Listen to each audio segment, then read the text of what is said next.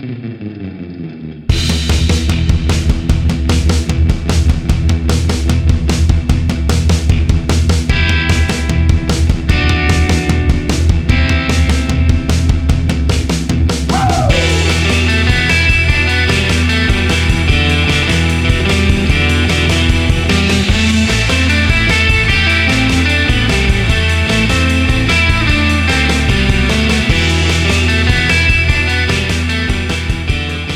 get my tongue Swiss cheese by a drill and shit. And welcome to the Down in Front Podcast, the official podcast of downinfrontpodcast.com. If this is your first episode tuning in, we want to say thanks so much for joining. Thanks so much for tuning in. We thoroughly appreciate it. What we usually do here on the Down in Front Podcast is that we're reviewing movies, TV shows, video games, all a bunch of stuff while having our favorite alcoholic or regular beverages.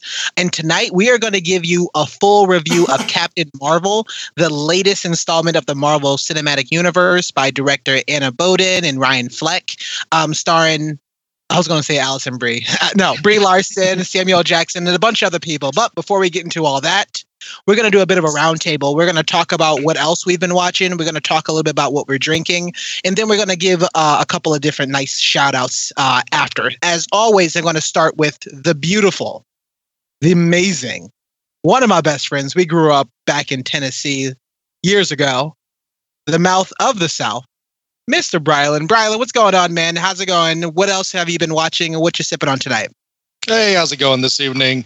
Right now, what I'm sipping on, I actually bought beer tonight, and I was trying to find something that had a 90s theme to it, and I think I misshot it by a few years, which I think is okay, because when you get old, just the details just start blending together. So I got an IPA from Evil Genius Beer Company called Stacy's Mom.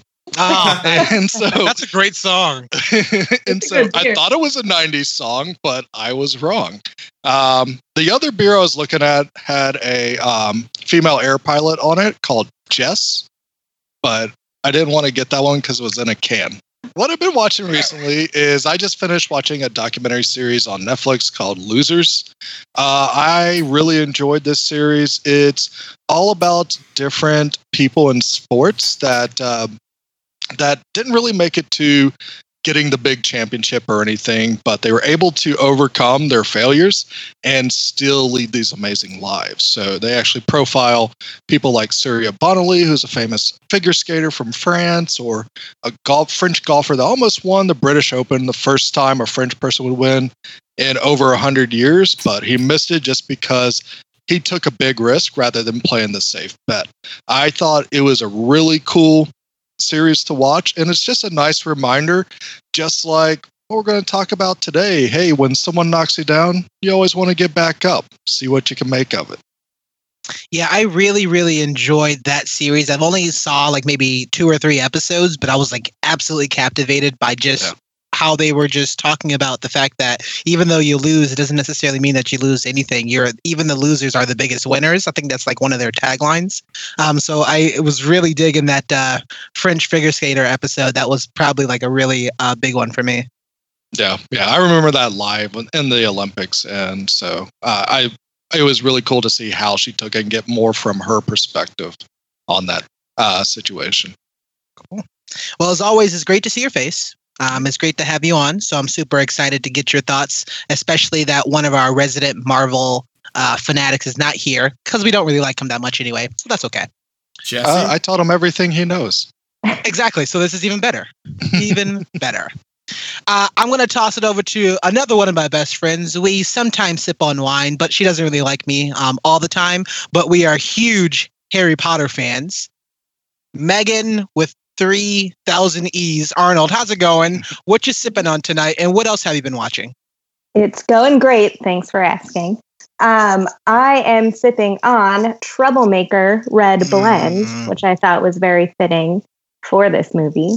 And lately, I've been watching The Umbrella Academy on Netflix. I actually just finished it. Really enjoyed it. I kind of want everyone to watch it so I can talk to people about it. And after that ended, I started watching Schitt's Creek, which I hear is hilarious. Cool.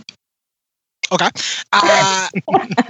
I'm curious to kind of talk about that a little bit more, the Umbrella Academy, but I'm not going to talk about it just now because I'm going to toss it over to our other special guest here. But I also watched it, so we definitely need to chat about it. But it's always great to have you on. I think the last episode we had you on was the Fantastic Beasts. Breaks the internet.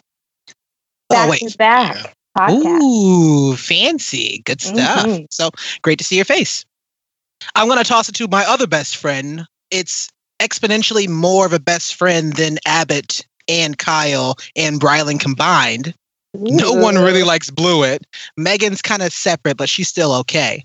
Maddox, what's going on? Great to see your face. I know you were on a couple of Fear Boners since our last official podcast. I do keep up with that. It's great to have you on.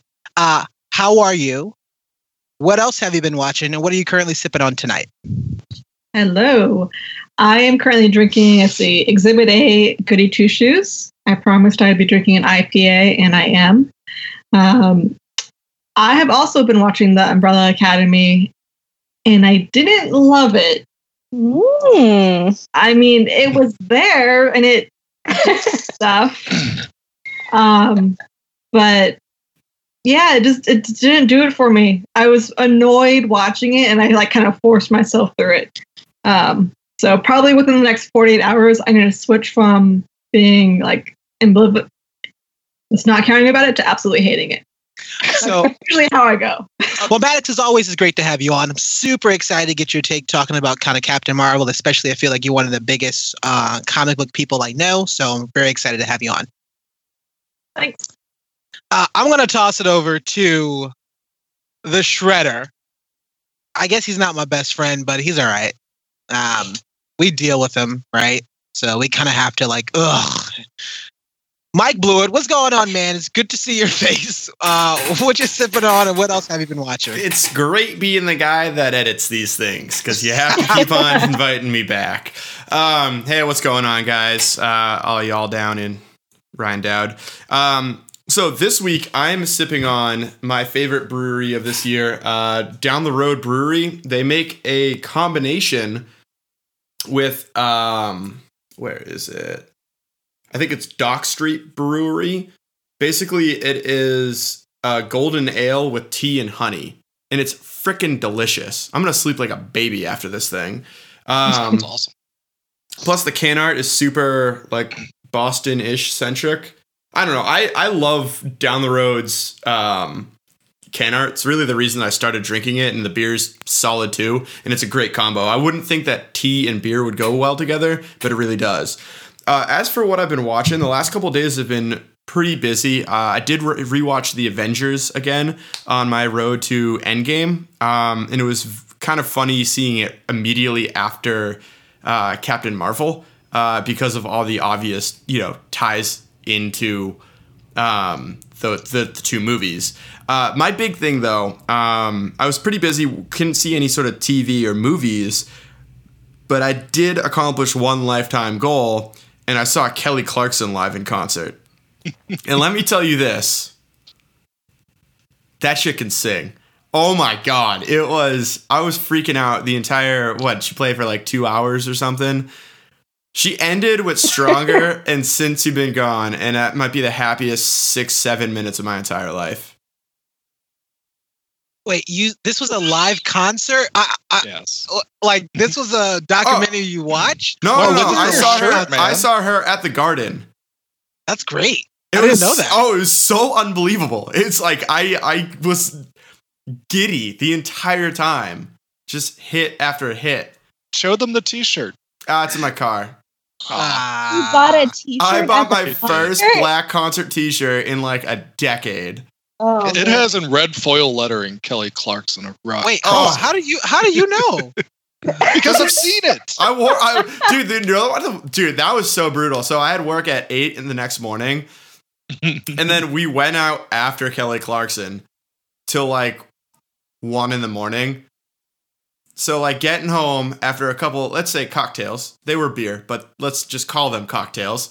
And then just sleeping for 4 hours and then trying to work. I literally, if I hadn't seen Kelly Clarkson, I would have fallen asleep at work. I was just straight up so adrenaline rushed. This is great. I that took me completely. I didn't realize. Sorry, that's great. So, okay, cool. Well, it's great to have you on. It's great to see your face as usual. I know you are also a super fan of Marvel. Just about everybody here is a super fan of Marvel. Let's be honest. But not to diminish your skills. But it's great to have you on. So I'm excited to get your thoughts, especially to talk about some of the music bits in this movie. My name is Warren. I will be your host this evening. I am currently sipping on some David's tea called Valerian Night. It's quite delicious. I've drank it a lot. And like Bryland, it makes me sleepy. Or was that Blewett? But whatever, what you drink it. Beer makes you sleepy. So this tea is going to make me sleepy. I watched a bunch of stuff because I was on vacation and I was probably inhaling like maybe 5 or 6 movies a day. It was heaven. It was great. I ended up watching Minding the Gap and Free Solo to see why those were supposed to be better than Mr. Rogers, Won't You Be My Neighbor? They weren't. But I also watched They Shall Not Grow Old because that was also another documentary. So I was on a big documentary kick. Really, really, really enjoyed this movie. I'm not going to get in too much detail. There is like an after credits sort of sequence in which you saw that talks about that. Nice. That was an amazing. But the one thing I did want to kind of talk about this particular documentary, not only all the technical work that he puts into it, but there was a section that he talks about, we have all this footage and there's a lot of women that was really, really a huge part of this. And there was a lot of other things that he just couldn't tell the story that he wanted to. Like at that point, he wants to tell that story, but that's not the first story he wanted to say. So I really like the fact that he puts a good amount of time in detail of saying that, hey, I know this isn't the things that I focused on while watching and making this movie, but this stuff is here and these people still need to give a lot of credits. And so all the voices were like of old audio bits of like old interviews that was happening. So I just really enjoyed just about everything for this documentary. Like the only really bum thing I have about this actual movie was the fact that it wasn't playing anywhere. I mean, it literally took me to get to watch this. We were in a super remote place in Stinson Beach to go and watch this movie that was barely playing. Like it wasn't really anywhere in Boston or not very long. And it was kind of a bummer that it feels like it just wasn't kind of a wide release.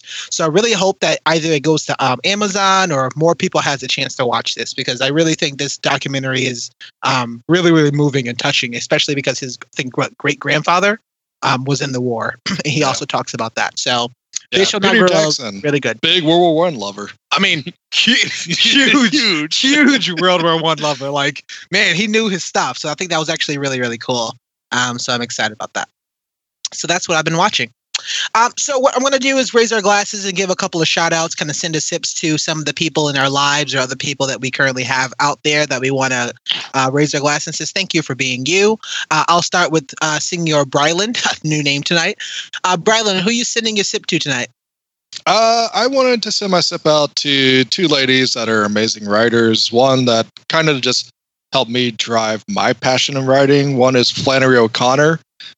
She was like one of those first authors that I just fell in love with and why I love writing today. So if you don't know who she is, she wrote a lot of Southern Gothic novels back in the 50s, but also she grew up with lupus. So she was basically house-ridden and housebound, I guess. I mean, she could not leave her house in the middle of Georgia, and she was Roman Catholic among all these Protestant people as well. So she had a lot of cards stacked against her, but was still able to become this amazing, beloved writer because of that.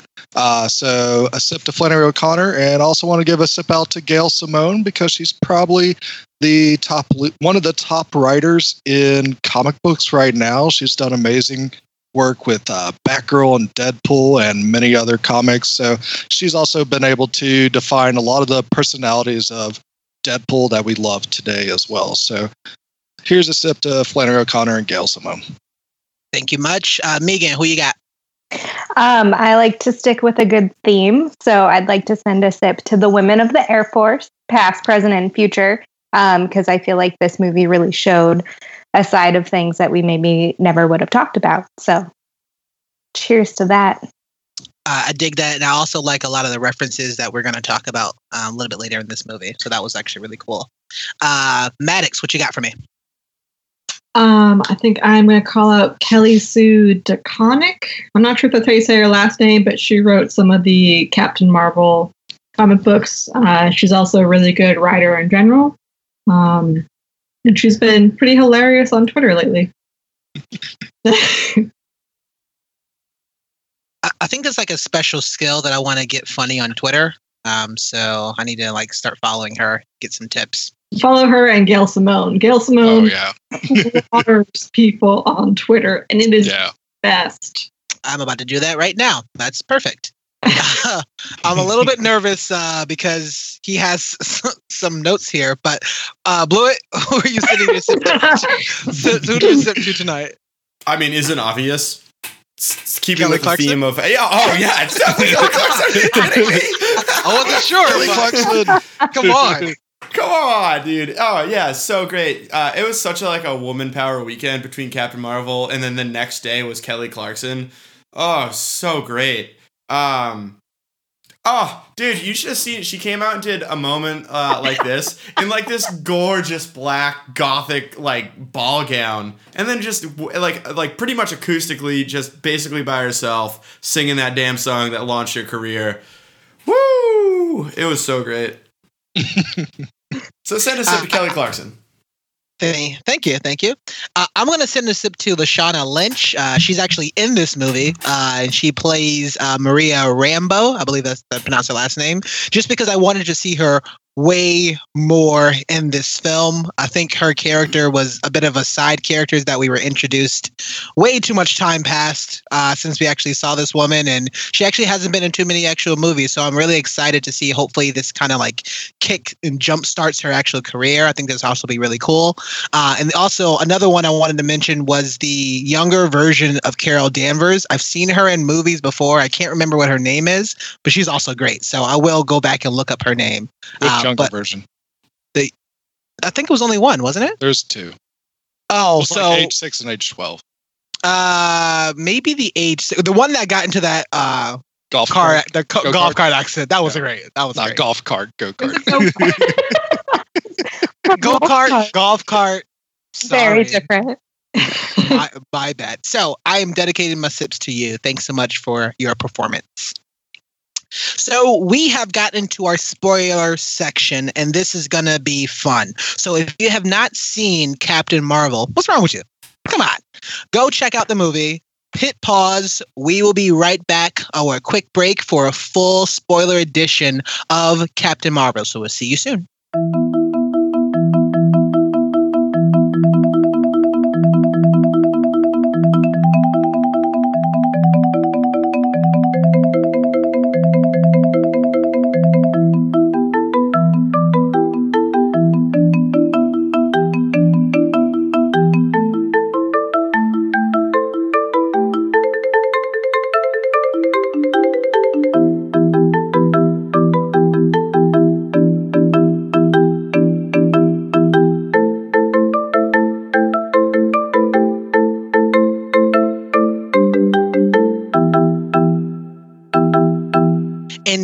Back, and we are the Down in Front podcast. We have a couple of special guests with Megan and Maddox, and tonight we are giving you a full spoiler edition review of Captain Marvel. So if you haven't seen this movie, we will be spoiling it, and that's on you because you probably should check this movie out for sure.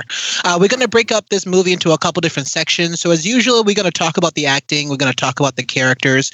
We're going to get into the story. We'll talk a bit more of how this kind of fits into the Marvel Cinematic Universe itself. And then one of the last sections we will talk about it's just the empowerment of women, how that feels, how the movie kind of stands up to that, if it was good or bad, and kind of have a discussion about that. So I'm going to go ahead and toss it on over to Brylan. It says, Brylan, holla at your boy about the acting and characters of Captain Marvel. So I'm going to start off. Let's start off with the man herself, Carol Danvers, aka Captain Marvel, aka Veers, Brie Larson. I think that she did a really great job with this version of Captain Marvel. It's definitely a very MCU-ish take on the character, and because Captain Marvel's comic book history is very problematic, and so it's probably better that they just stuck to like more of the modern definitions of who Captain Marvel is. And I think that Brie Larson brought a lot of maturity to this character, but also had a lot of fun at the same time. It is really cool to see her grow, but still keep her edge at the end. So that's one thing that I kind of like about Captain Marvel, is that she is like a no bullshit character, regardless of what side she's on. And I thought that there's some really cool moments in this movie that make her shine. I mean, they definitely have the montages of her having to overcome adversity, whether it's like having men just put her down with like terrible puns, or just tell her that she's gonna fail, even if it's coming from her own family members. But she's always getting back up, and that's the really cool thing about Captain Marvel. It's that she's not going to let anything back her down. And I also think that it culminates into this really cool moment where we see like Captain Marvel's powers just get unleashed, because it's not driven by something special that the Kree did for her or anything. It's a very human thing where she remembers all these moments that, even though they were tough and horrible for her, she actually gets back up every single one and keeps on going. And so that's just like a very cool character trait of Captain Marvel. No matter what the odds are, she's going to get back up and keep on fighting, which I thought was really cool. I really like that element they kind of added to the movie, because it seems as though like we kind of saw a little bit of Captain America in the first movie, and I mean, actually throughout every Captain America movie I can think of, he always kind of kept getting up and kept fighting. It talks about kind of fighting for the little person and kind of doing things that it seems like for somebody like sort of else. And even in looking at the Into the Spider-Verse, Spider-Man will always kind of get back up. So I'm really glad that they took something that was familiar, but still put in a sense of kind of resiliency of, yeah, those guys, those men feel free to kind of get back up. There's nothing kind of holding them back, but people are literally saying women can't fly. Her, like he was talking about, her father was kind of holding her back. And then there's other stuff too, when we're kind of getting to Jude Law's character. And even for a moment, Annette Bening's character is kind of holding her back, but she was playing a different one. So I like the fact that in this movie, they kind of translated that, but they also put it on a bit of a twist, because in real life, women, and for a long time, has still been kind of put down, and still to this day have been. So it's nice to see something similar yet different in how it's an impact on people who actually want to go and watch and kind of gather more of a feeling for this movie.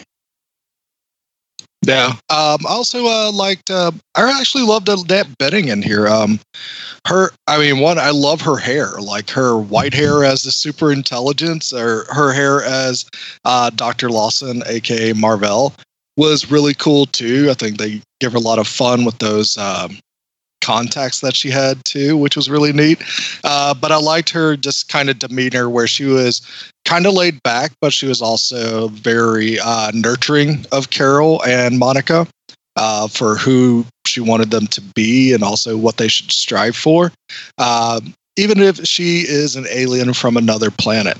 And I really thought that Annette Bening brought a lot to those characters that she played, especially Marvel, because we'd get some brief moments with her, but we can definitely tell that she has this really cool, strong mentorship to her, but that's also grounded in a very rational tone, which I thought was really cool. And then when she's the Supreme Intelligence, she definitely just elevates it to 11 with the kind of just demeaning of trying to make Carol think that she can't defeat an omnipotent AI, which Carol definitely shows her otherwise. But I thought that was really cool. I guess I was bummed because majority of Annette Bening's character was evil in this movie, but she was a good person. She was on the good side of it. But from all the things that we've heard her say, her actions, she was just being being the supreme intelligence. So I'm kind of bummed about that because all the good stuff that we heard about her was like a flashback or it's kind of like an aside from, Maria Rambeau and when Carol kind of got some of her memories back. I was bummed because I really love her as an actress. She's probably the best actress in this movie. She's probably the best actor and actress performer in this movie by far, I think. But we don't really get a lot from her. So I think I was kind of bummed. No, not sure, Brylan. Not sure, Blewett. Mendelsohn turned in a great performance in this one. I mean, if you look at her career and body of work, I would say yes. We can argue about that later. All right. Yeah, sure. But yeah, so I mean, the majority of her lines, she basically played the supreme intelligence first, and almost as if she was the villain in this movie. But her character meant so much to Brie Larson, this character, Carol, especially because she was manifested as the supreme intelligence. That's the person, or that's the being that you have the closest connection to. Where when we got in this movie, we saw that, Carol's going to have probably, from what we've gotten, a closer relation with Maria Rambeau, or more so than Wendy Lawson. So I'd like to really see, I know it comes in flashbacks and I get that there's a lot of stuff that's not quite told, but at least show me in the movie why it's manifested as supreme intelligence is going to be, Wendy Lawson to Carol, and why isn't it Maria? So that was kind of a bummer for that, but I still enjoyed it. I think because it made it seem like Lawson was the end goal, whereas Rambeau was like an equal. They were best friends. They were probably tighter, but it's made it seem that it's not what you know the best; it's what you respect the most. And I like you as a friend, Warren, but I respect Bryland more. So the supreme intelligence would come in looking like Bryland. Oh, yeah. I'm not surprised. I knew I should have known where that was going when you said it. But I will say this: it definitely wouldn't come in looking like Megan, for sure. I mean, because no one likes Megan. No. But even for your point there, Blewett, if that's the case, we get information from almost an aside from Maria's character saying, well, Dr. Lawson was the one who allowed us to actually fly. We couldn't fly because we were women, and that was back in the day we weren't allowed to fly. And so she gave us the opportunity to do that. And so I was kind of bummed that I understand how you start talking about kind of respecting and stuff like that, but I rather actually see that. I'd rather us, see that in action. Show me that in actual, not only in the script is somebody saying that about a separate character, but show me that. Show me a scene. Show me a cutscene. Show me a flashback. The possibility was there. They just, I guess, didn't do it. Yeah, and also I wanted to just talk about Lashana Lynch for a bit, just because I think she's the MVP of the movie for me. I loved her take on Maria Rambeau, her no bullshit attitude to things, and her friendship with Carol. It feels so honest and authentic that it's probably the strongest part of this movie is that friendship they have to rekindle to kind of jog Carol's memory again. They have a really cool moment at the end when Carol just kind of figures out this lost past that she has, and I think that's probably one of the strongest moments of the movie. But Lashana Lynch, even when she meets Talos for the first time, she's just you gotta be fucking kidding me about these aliens and shit, and she just has this no bullshit attitude about it, and I loved her so much, and I like that she got to do even cool pilot things along with Carol that I want to see whether it's Pulsar or Spectrum or Captain Marvel as well. I mean, go ahead and give her own project to work on. I just want to see her that much again. Well, it's going to be her daughter. That's what I'm saying. They should bring her back as her daughter. Because then you get the same actress in the level of performance. That'd be weird. I'm fine with it. That doesn't work. Also, Brett. I'm from the 90s. You don't grow up looking exactly like your mother. Technically, she is. Bryland, also, Mendelsohn put in the best performance of this movie. Mendelsohn was great. I mean, I would even get a tattoo of him drinking the Coke every because scene, it looks so awesome. Every scene he was in, and this is like I'm assuming somewhat prosthetic, somewhat CGI character. Every scene he was in, he was like super engaging. And I'm going to get into this a little bit later, but he had one of the hardest roles to play because much like Annette Bening, where she had to sometimes play a good guy, sometimes play a bad guy, he had to do the same thing, where he had to be evil and, well, seemingly evil at the start of the movie, and then vicious, at least. Like transition over to a more empathetic or a sympathetic type character. I'm gonna get in a little bit more into that later, but like I thought his performance was great. I would have to agree, and honestly, I think the way that he went from the seemingly villain to this truly empathetic character happened so quickly. And for me, I'm not a big fan of like comedy movies because I think they try too hard. What I love are movies that are just funny, and I felt like he is what was so funny about this movie. I laughed out loud in the movie theater, like probably louder than everyone else in the movie theater. And for me, he was one of the huge parts about why I liked the movie. Yeah, I really enjoyed him playing Talos / Keller. Middleton's Middleton? Yeah. Mendelsohn. I like Ben's. Yeah, Ben. There we go. I like his character in here. I think I agree with you, but he also they gave him the most amount to do in this movie. I mean, this dude was in the movie almost every other scene. So, and he's playing great. Yeah, but he's also to the point where it's like, oh, I think Annette Bening is a great actress outside. Like her capability of actress is better than anybody else in this movie. But in this movie as a whole, I think it's going to have to go to either Brie Larson, Sam Jackson, or Ben. And I think it's going to be Ben's character, who's probably a little bit better because he was in a lot of sequences in this movie, and he played two different characters too, and it was kind of like up and down what was actually happening. And it's actually, he played, I think, like maybe 3 different characters because he was actually in as a regular police chief or whatever that it was, talking to a dead alien body. That was creepy. So I definitely agree with you though. I do like it. I'm glad. I was getting a bit nervous because I thought it was going to be like a Rogue One character, which I felt like it was a bit short and he was kind of pretty one note. And so I was kind of getting a little bit that, but then it also kind of changed and it shifted and he had a bit more of a complex character partway through. So I was really glad that he kind of elevated his ability. He's elevated those characters and it kind of went to a different plane, especially that tearjerker moment that he's like, this dude just wants to get back to his family. Holy shit. Are you kidding me? So I thought that was actually kind of great. That was a nice, reveal. And so in this movie, what he was giving, although it was kind of a bummer that he had a lot of stuff on his face, he still gave the best performance in this movie. Jude Law, reminds me, I should try hard to get cast in one of these Marvel movies because that dude was jacked. And that, but I mean, his character is kind of obvious what type of character he was.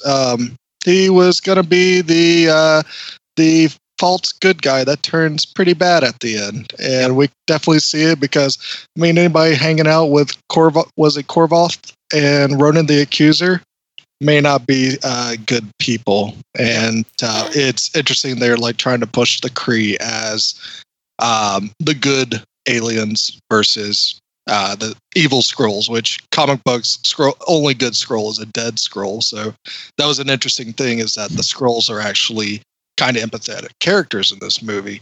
I love that. I love that plot twist. Yeah, it was interesting. I'll say, because if you read the comics, at least for stuff that I've read. Wait.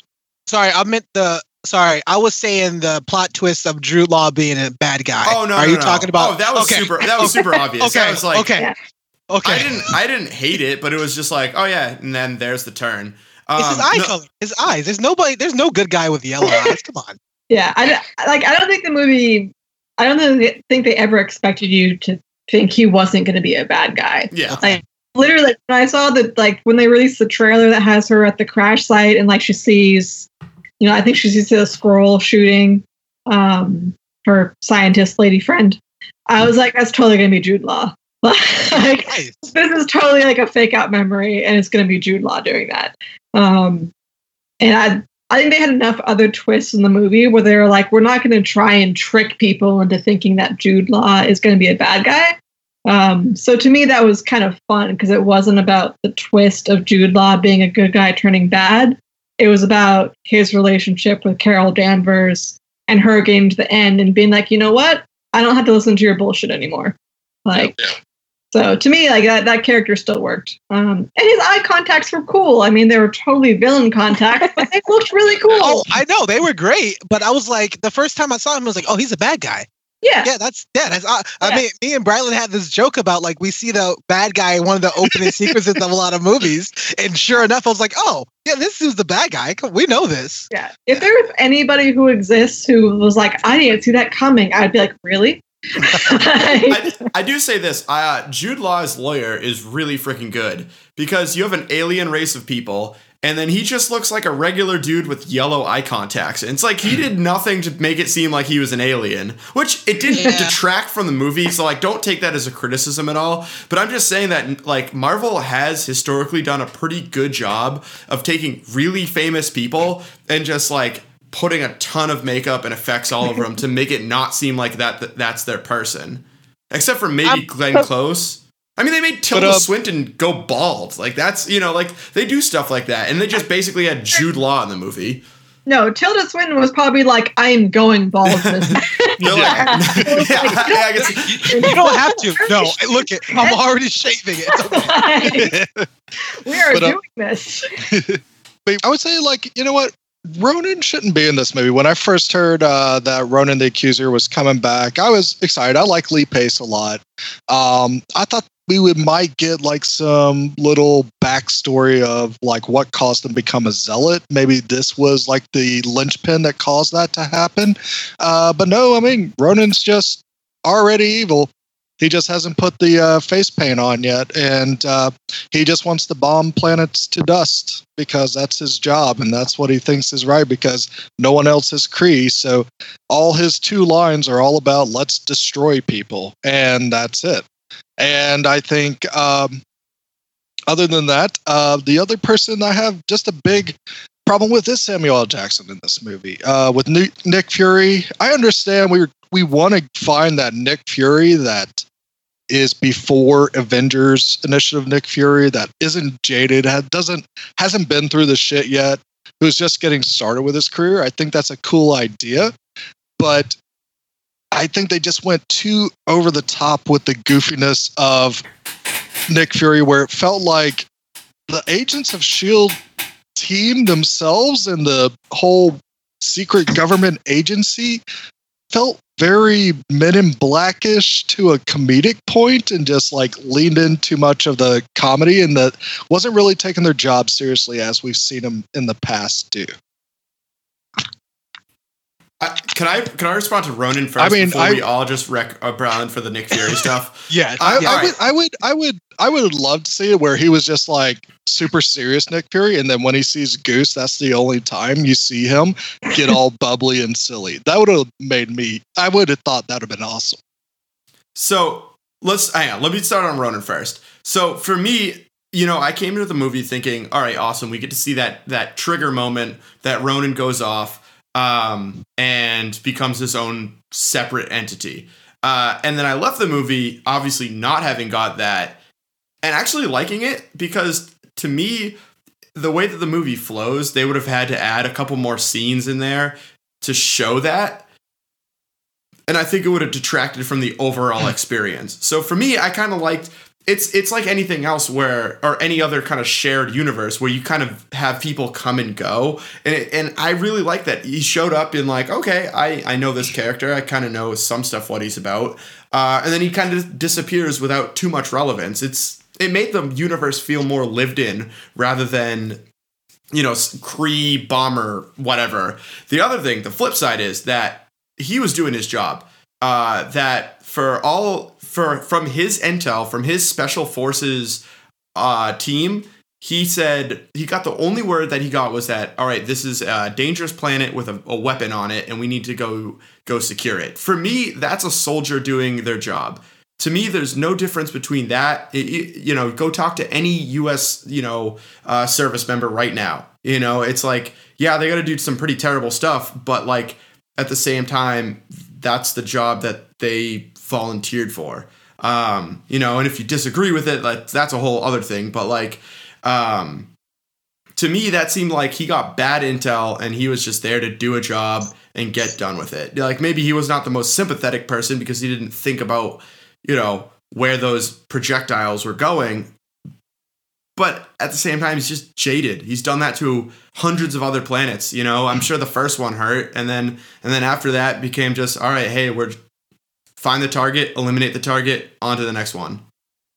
Yeah, I think that's you just have to read a lot into the story to get that we just get a lot of throwaway lines with him. If there was a scene where it's like a Tuesday at the office type of scene, I thought that would have been really apt and pretty cool if they showed that for Ronan. But I think they could have taken him away and then given Maria Rambeau more time. They could have given Carol Maria's relationship more time as well. But he didn't really get any more time. Like, you could have made him an unnamed pilot and still had the exact same effect. You could have built him up in the exact same way, had the standoff at the end of the movie in the exact same way, and had him fly away. For me, it was just kind of a cool Easter egg that if someone didn't remember that was the main villain from Guardians of the Galaxy, they wouldn't, the movie wouldn't suffer because he wasn't super standout-ish in the film.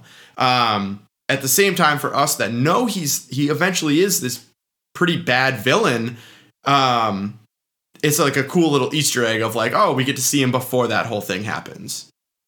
I'm kind of with Brian on this one. I feel like that literally could have been anyone. Him being in the movie didn't really add anything. I would rather there have been like an extra 10 minutes to the runtime of maybe leading him up to the bad guy and them doing something and be like, all right, never mind, maybe we shouldn't bomb people, and him going against the orders and being like, you know what? No, I actually am going to like slaughter this entire planet to kill this one person. Because it didn't really add anything to his character. So I thought that was kind of a waste. And I didn't really get his like closing comment of like, we'll be back. And they're like, oh, for the Tesseract thing. He's like, no, for the woman. I was like, but he doesn't come back. Yeah. We know he's not coming back. To be fair, that we know of. At the end. She goes away for 20 years, and he takes 20 years to get to the place we see that he's going after stones. Yeah. It doesn't even learn to dance. Two, like that line will make more sense. But the whole time I was just like, this just wasn't doing it for me.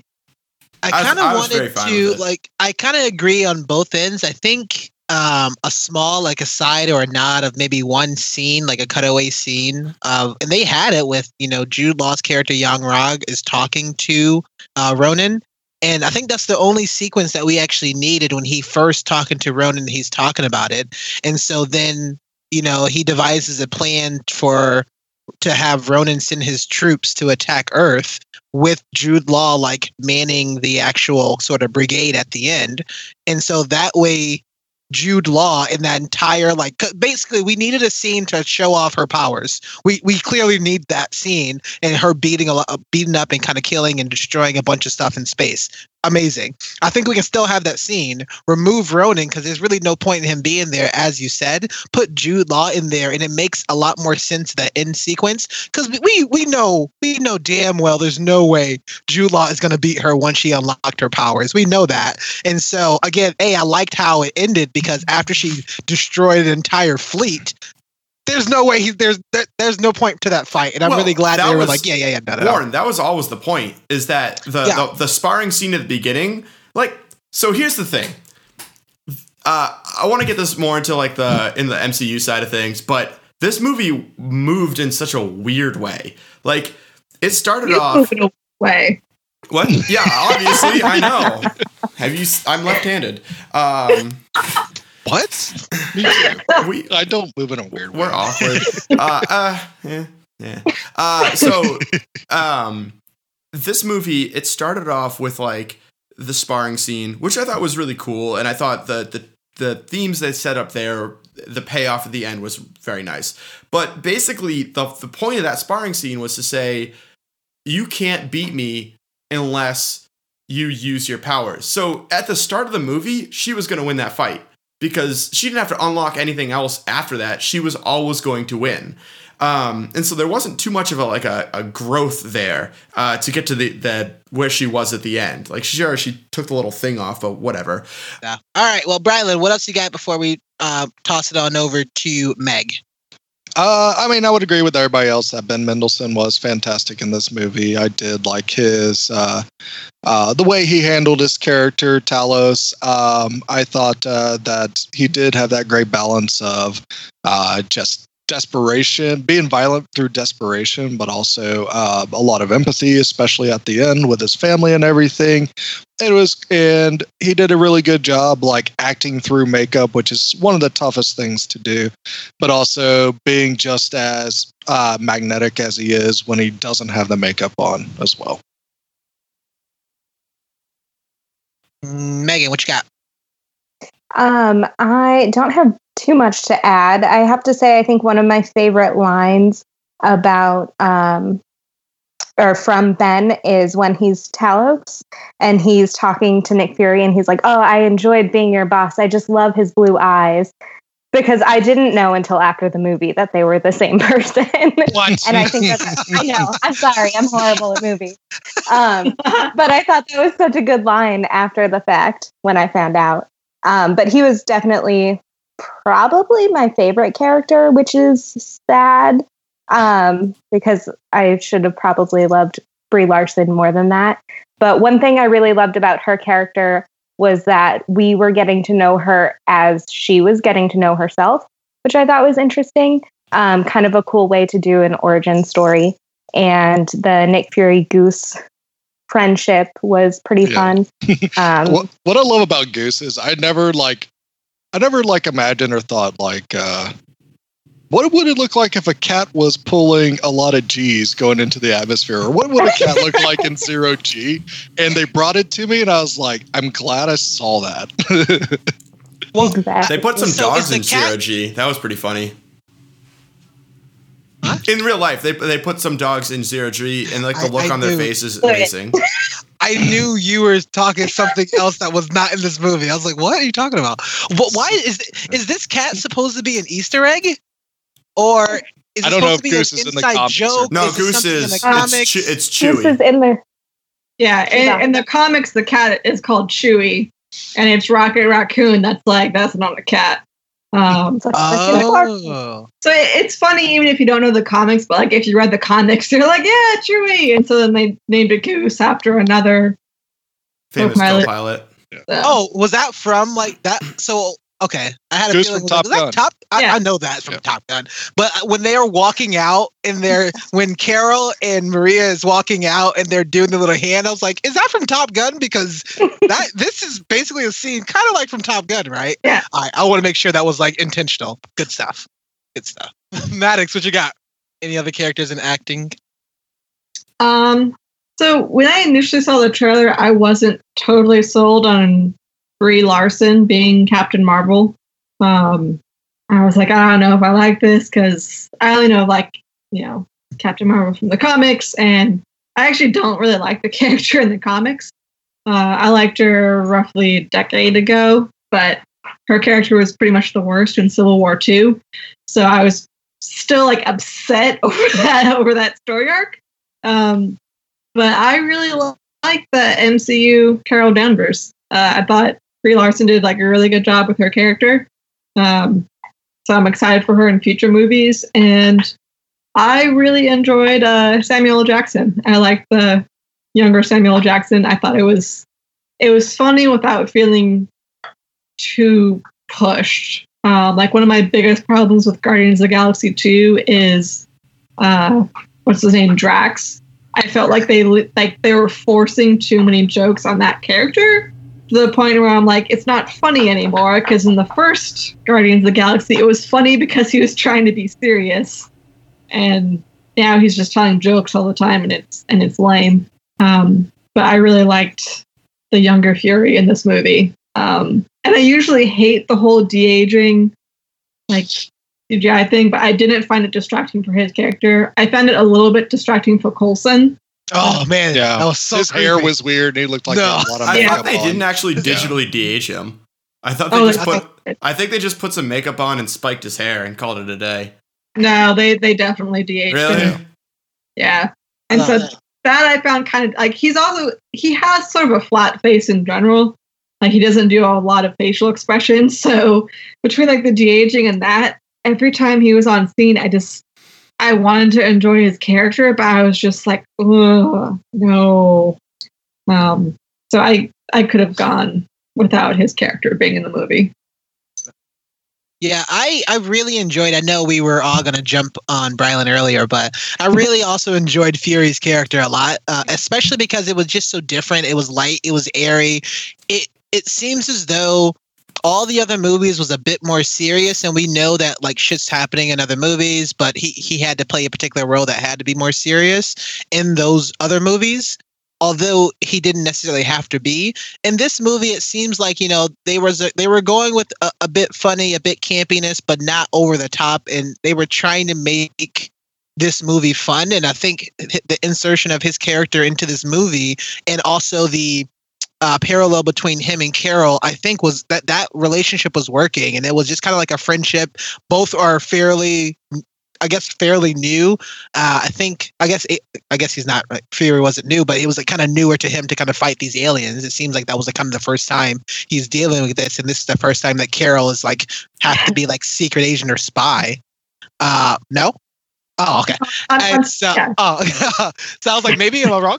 So I really enjoyed Fury's character a lot. I liked the fact that he actually had a bit of a personality. He was actually sharing information. Like we like learn more about him, and I think there is some small like funny moments when, you know, he was calling her like sort of like grunge look doesn't look right on you, like put a hat on. And that's also a hilarious like inside joke from the same universe before. So I thought that was kind of funny because they talked about it a lot in Ant-Man, and they did the same thing in Captain America Winter Soldier. So the fact that they put a hat on and they're good, I think that's a hilarious joke. Please keep that going. Shut your mouth. I really enjoyed that they just kind of had that moment just to sit down, and she was like, you know, tell me some stuff about you to make sure that you're not an alien. And he was just kind of sharing some information of, you know, what his friends called him and things like that. So I'm really glad that this is probably the most that we've ever gotten to learn about Nick Fury and Fury in all the movies. And this is, you know, maybe what, 2.5 hours. And it's crazy to think that how many movies has he been in? And this is the most we've learned about him now. Like, I think that's actually pretty cool that they also can do that, but still give us tons of character development and emotion from not only Carol Danvers, but from Talos, you know, and also from Maria. So that was a really, really kind of a high point for me to learn not only about him, but this wasn't his movie. We know this wasn't his movie, but they still put enough information so that we can say, oh, that's cool, because it makes more sense what we've seen previously in the movies that he already has been in. So I thought that was nice. Yeah, Warren. So, let's start, I guess, with Brie Larson. This is like my little character's part. So I freaking loved her stoicism. I know at first we had all these like turd basement dwellers that were just like, oh, she needs to smile more, which I love that joke was freaking in the movie. So good. But like, you know, when I missed that. That was like on social media or something, or people were saying that? There's a bunch of dudes that were just like, oh, they're just butthurt over like a woman lead. You know, I don't even know. It's stupid, but like I called out. Like they said she should smile more, and then on Twitter she posted a bunch of Captain America. Yeah, with the smile. That was hilarious. For honestly, like I loved it. She did a great job she did a better job than I thought. Again, like Maddox was saying with like the trailers, like the stoicism made sense in the movie that she is like, you know, a career military gal that, you know, it's pretty serious the entire way through. Also, one thing, I thought this was a little bit of and I feel like we're going to get into this a little later on the podcast, but I think it was somewhat brilliant that the whole battle, I guess her character arc revolves around controlling her emotions to like kind of become a better soldier. And I think that they did a brilliant take of not saying like control your emotions because like you're a woman, but like it said control your emotions because you're from Earth. And I thought that was an interesting little like tangent that they went to make it a little bit more relatable and to really draw the line between like what makes people humans versus all these like made up things that, you know, exist out in the rest of the galaxy. And I think it is somewhat of a universal language that we as people need to somehow embrace more of our emotional side. Like I know Warren has, and he's been kicking on this pretty heartily, but me and Bryland, we don't do emotions too good, you know. So I think that there was a more of a universal message there rather than. The other thing on Nick Fury, so we were asking for Ronan's like linchpin moment where he becomes, you know, Ronan the Accuser rather than like just like some random accuser. We got that with Nick Fury. No, it's funny. Accuser. I was actually looking it up. So Just Ronan. There is like the accusers, and then apparently the lead one is the accuser. That's a literal Marvel Comics thing. Yeah. And so, so I think we got that with Nick Fury, and it makes sense that this normal guy working a whatever baseline entry level government job is just some regular jackass from the 90s. And then he encounters something, and he says this in Avengers. He points out to Thor, but they had to obviously retcon this back to Captain Marvel, where he goes like, all right, we realize that because you showed up, we are so hopelessly outgunned that Earth needs to do more to put ourselves in a position. And so it makes sense that you go from Captain Marvel, where he's basically a pencil pusher, he gets exposed to insanity and then becomes like, hey, I might be the only guy that believes this, and I have to prepare the Earth for what is coming because it will come back. And so it makes sense that we get this happy-go-lucky guy, big moment, and then he hardens into a person that, you know, obviously goes crazy through the ranks of S.H.I.E.L.D. But we don't get that hardened moment with Nick Fury in this. I mean, this Nick Fury, I wouldn't even let in the same vicinity or the same city of where a helicarrier is being built. He doesn't look like he has the responsibility or the maturity to handle that. We don't get the hardened Nick Fury in it, but we get the start of it. We get the little push that sets him down the path of like, hey, I need to get this together. And we even see him with like the, you know, we get him two-finger typing on his computer to write his Great American Novel. Right, the Protector Initiative. But that's the first draft. And so, yeah, obviously you don't go from like a pencil pusher to John Wick overnight. Right. But you get that push of like, hey, I have to get my crap on together because I'm pretty much the only one that's going to believe any of this exists. Blewett, what else you got before we toss it over to Maddox and we transition to story? I don't think this is necessarily acting, but it's characters. I would like to put this in. I freaking hate Superman, and I think Carol Danvers suffers from some of the same effects. Where you put in a character too powerful. Yeah. That you basically have nothing else that can stand up against them, and therefore, like, nothing they do is of consequence. In fact, I think the best fight scene of this movie was when she had those things over her hands and she had to actually fight them in a realistic scenario. Pretty much every other fight scene you saw her in, she was going to win, and there was no doubt about it. And I think the movie suffered because they just couldn't scale. It was a weird thing where you don't want to bust your like big bad villain, you know, right in the first one. Have someone who could go toe to toe with her. At the same time, like the people that they had had no hope. There was nothing. There was nothing there that they could stand up once she, even at her baseline power. Never mind when she went Broly and, you know, went powers maximum.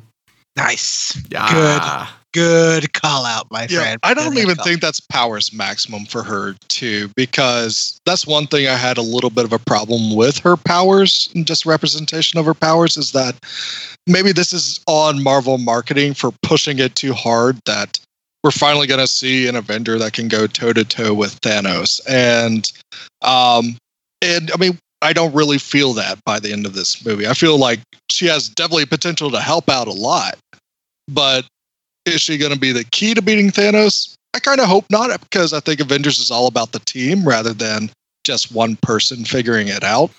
But I felt like her powers were kind of like plot convenient.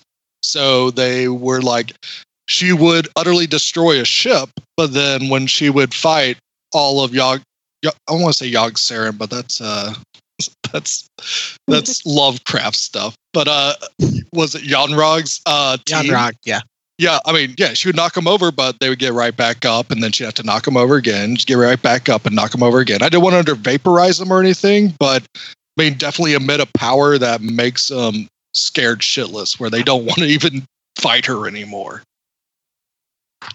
Yeah, I don't know. It's just the power scaling on it was awkward because they didn't truly have anyone who was like good enough. And I do, Brian, without going into this, I do hope that she somewhat gets de-escalated because, again, I want to see one of the original six have like the moment. I don't want to see Ant-Man or even Rocket or Captain Marvel figure that one out. But the plus of her powers is I feel like we haven't seen the maximum power of Captain Marvel yet, which kind of goes back to the other Avenger that got their powers from an Infinity Stone, Scarlet Witch. We definitely haven't seen her full maximum powers because we know that she can do universe damaging stuff. Yeah. So we haven't seen her without her Maximoff, which like they do in the comics. It would be really cool if they did, but I don't think we're gonna that Scarlet Witch.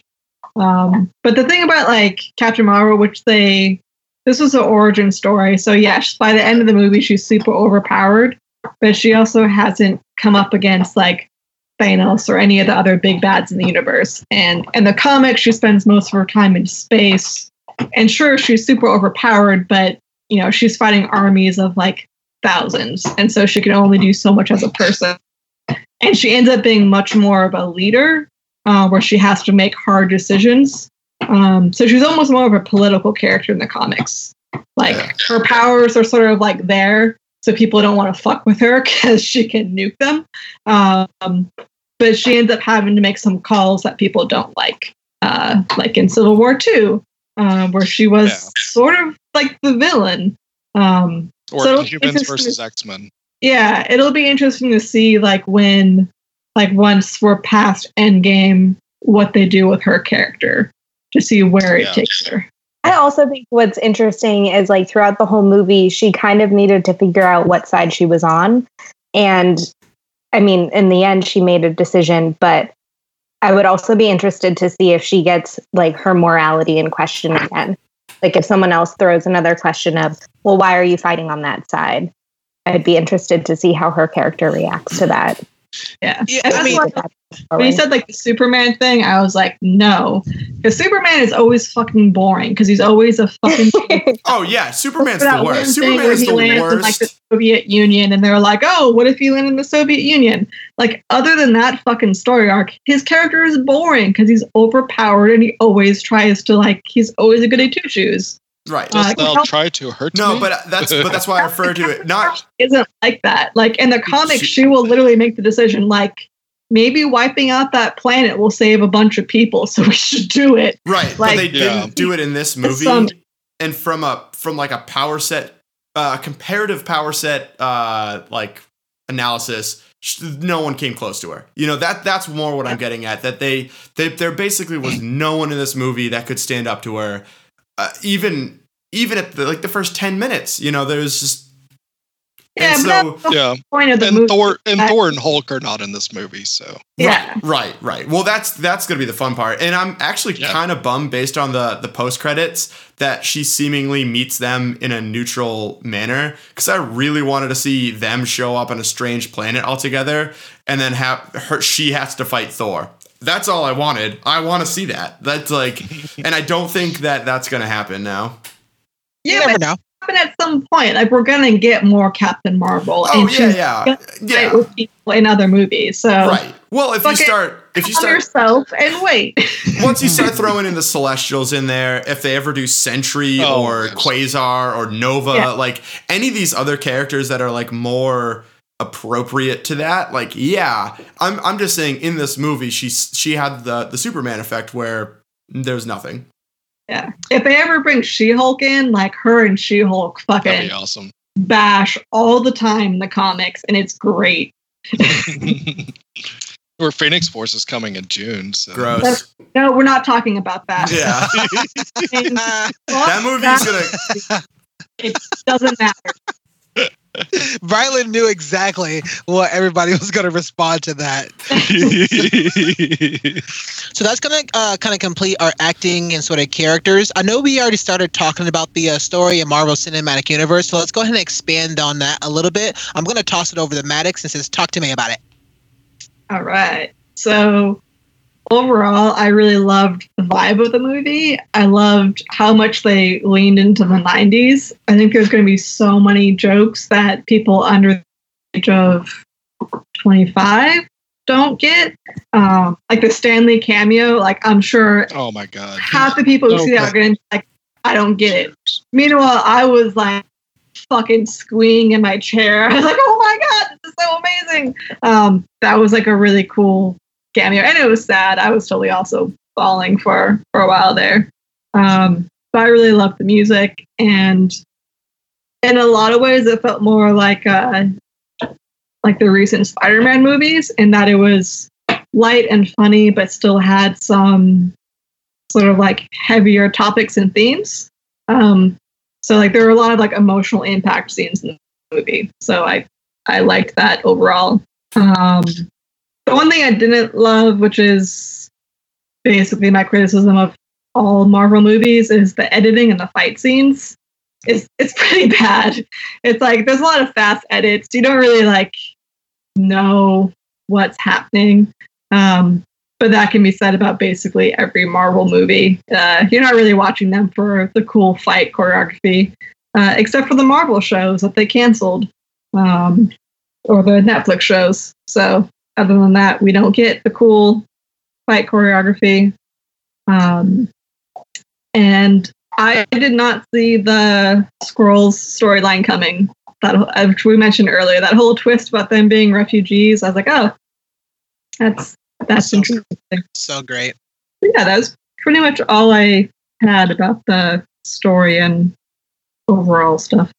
I started to Google, and then I got a bunch of stuff from Endgame, and so I almost threw my computer out of the window. So, sorry, I can't help you on that. I wish I could help you for there. But, yeah, I definitely kind of agree. I think I love the feeling of the movie. It made it seem like a lot of fun. It almost reminded me, I think like the other movies that I had just like a really good time with is like kind of Ant-Man and, not Thor 1 and 2 because those are trash.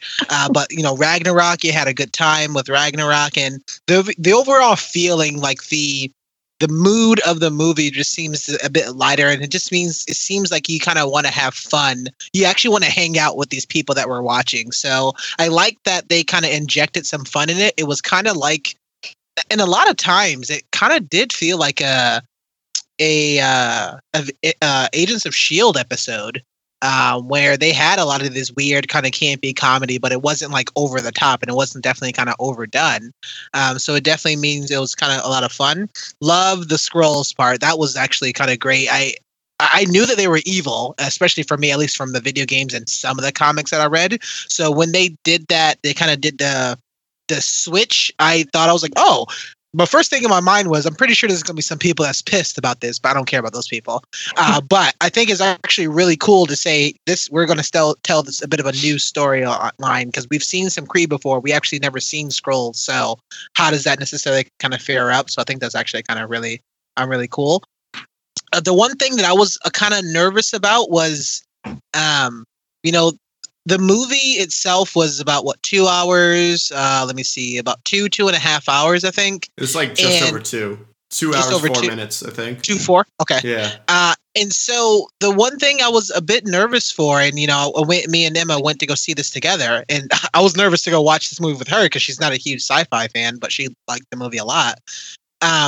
Was it felt like they're jam-packing in a lot of information to get ready for Endgame. We don't know what's going to happen with Endgame, but it's, can you jam-pack, was it like maybe 15, 20 movies into one with these weird sort of like flashbacks. And it seems as though that they just had a big task to at least explain and kind of tell this story, but still leaving a bit of breadcrumbs around of what has happened outside of this movie, but in the universe. And I think they did a really good job with it. But if a person going in, like Emma, and didn't see all of the Marvel films, then they're going to be very confused. And so that's exactly what happened. And she wasn't even sure what was actually happening from a lot of these components, but she still enjoyed the movie as a standalone. I know me and Megan was talking about that. So I think that was actually a really, really positive note. That's a really good sign, is they can still be a quote unquote standalone movie, but still kind of tie back into something to do with the universe. So I thought that was actually pretty cool. And probably one of the biggest things I liked about that the story can kind of hold its own. Still have sexism and things that are still happening today that people still deal with. The way you phrased that made it seem like the movie had sexism in it. Sexism. I was is like, bad. whoa. Yeah, no, but like they have these things that people and women are still predominantly women are dealing with today, and it's almost to the point where it's kind of feel like a bit of the Black Panther, where it kind of transcends. There we go. It kind of transcends to say, man, you can watch this movie in like almost any year. Like if this movie was made 10 years ago, 15 years ago, if it's possible, if this was made 5-10 years ago after this, like the overall core of this message is still going to be there. Especially when you're talking about resilient women and not backing down. So I think that was probably like a huge thing I just enjoyed about this story, that it kind of blend this line between this is a superhero movie, yeah, but it can also be a real superhero movie that people deal with a lot of shit. So I thought that was actually pretty cool. And that's probably something that I really dug about this movie. I definitely have to agree with you on a lot of those things. A lot of those points are my points with the story as well. Coming from seeing most of the Marvel movies, but not reading the comics, not really knowing the whole universe quite as well as all of you do. I went into the movie, I feel like I got a lot of information from it, but it could have been a standalone movie.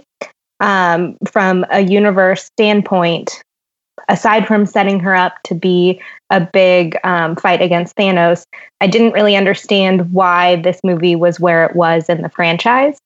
I feel like it could almost fit in anywhere in between any of the other movies, aside from, the very end, the credits scene where they bring it back to Infinity War. But the one thing that I really liked, which Warren, you pointed out, was it kind of went with what was going on today in society. You've got the Me Too movement, you've got the refugees, like the Skrulls. So in that aspect, it kind of hit home with what's happening right now. But in terms of the universe, and maybe you guys can speak to this more, I don't really see how it added something to the universe other than a new character who could fight Thanos. That would probably be my biggest issue with the story.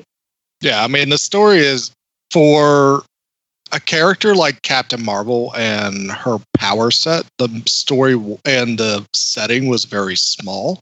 And I think that was kind of a downer for it, because, I mean, it opens where we get this tease of like the Kree-Skrull War, which is an intergalactic, like multi-planet, like huge ass war that's going on and stuff.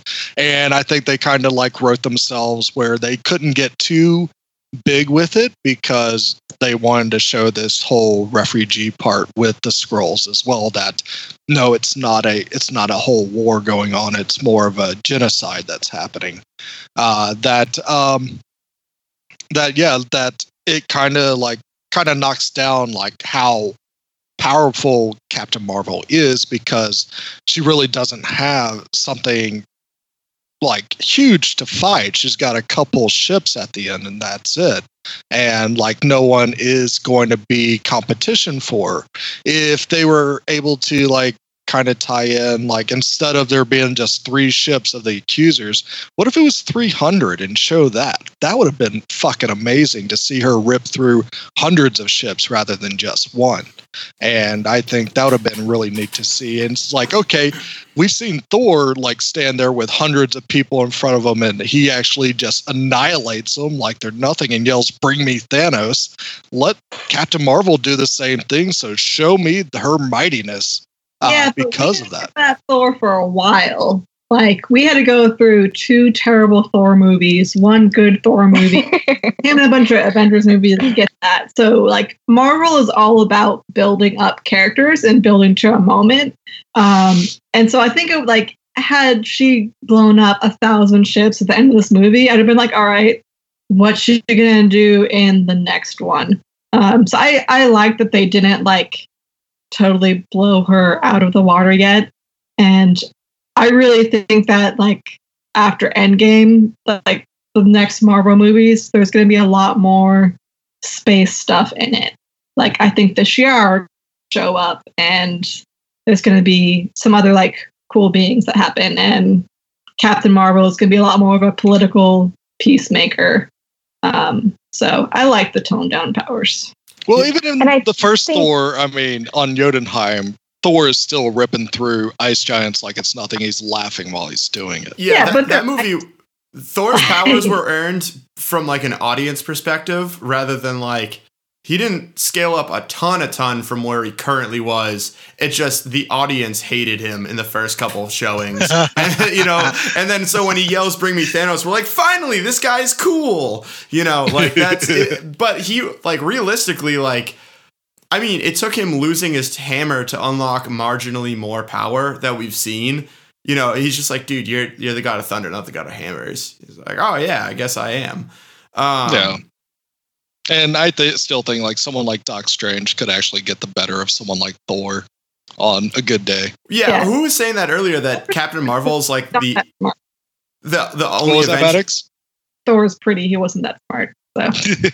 Sure. Yeah, but you can throw a mean axe. And this is an aside, but I forget who said it earlier that they were saying Captain Marvel would be the first one to stand up to Thanos. Technically, we have 2. Like, Doctor Strange did it.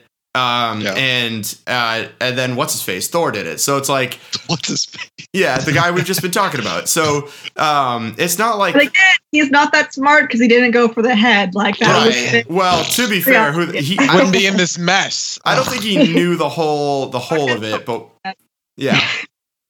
All right, hang on. And I think for me, what I was getting at is why couldn't we have had this movie earlier in the franchise? Like, what if we had this movie before Infinity War, and then the pager scene at the end where, you know, Nick Fury is paging someone, then you're like, oh shit, it's Captain Marvel, she's coming back. Like, I feel like this was, oh crap, we need to bring her into the universe. We better do it now before Endgame. Yeah, I agree with that. To be fair, I liked that because, like, again, it was an Easter egg of, like, you know, the common person had no idea. I don't think that word means what you think that word means. That was an Easter egg. My mom didn't know who that was. Like, the plot's an Easter egg. Everybody looks up like, no. Good try. We're a bunch of April chickens right now. Just laying Easter eggs all over the place. Yep. Okay. Anyways, yeah, I agree with what you're saying, Megan. I think this movie could have, I think just probably because of time, and they wasn't sure when they initially kind of plotted out, they didn't quite understand or know where this was going. So they had to put it in somewhere. But I think this movie could have easily been done before. Why is it this year? It could have been, it should have been last year. I think that would have been pretty cool if it was last year, but it was supposed to be. It got bumped. It got bumped for Spider-Man. Oh, really? Really? Was it that or Black Panther?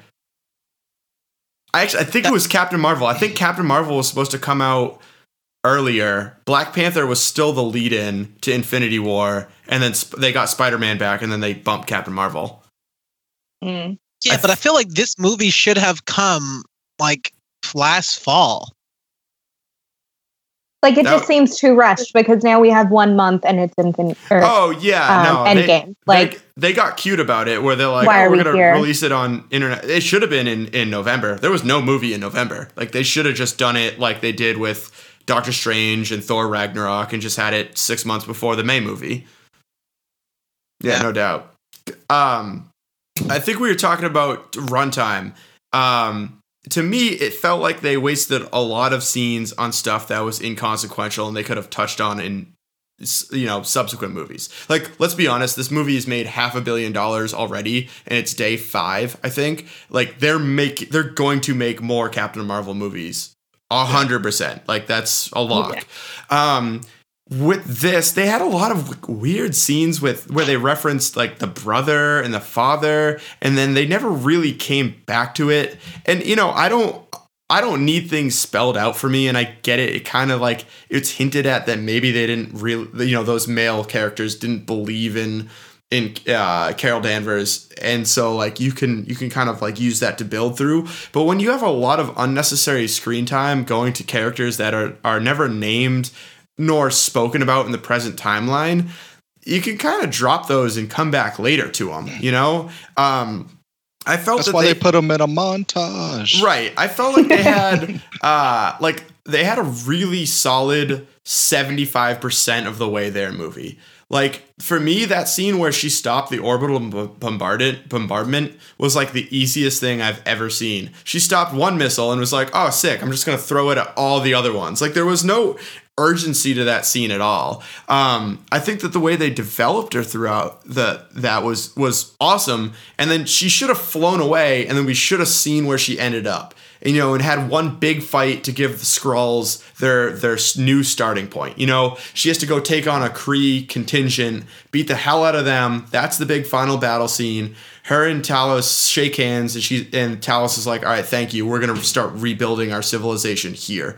That should have been the end of the movie. You would have had the big epic battle scene that I think a couple of us are clamoring for. It felt like they wrote a 2-hour movie and then they filled it. And then they're like, I guess we can't write any more. Another thing on the flip side of this movie is that what the hell happened with the pacing there? They basically started off, and then the Supreme Intelligence was like, well, you're not good enough. And then 4 seconds later, she's like, you're good enough. You're on your first mission. And then that mission fails. To me, I liked the other characters, the other Yon-Rogg, was a Team Star Force. I thought they were kind of interesting. I would have loved to have seen them develop that more. I would have loved to have seen them go on a couple missions and then like be successful, because that would have made the failed mission that much more powerful, right? Like, you've seen them work together as a team for 30, 45 minutes and then have that failure and the rest of the movie starts. I don't know. The pacing was all sorts of off in this. Well, I think this is the first time that she sees the Supreme Intelligence in the beginning, right? Yeah.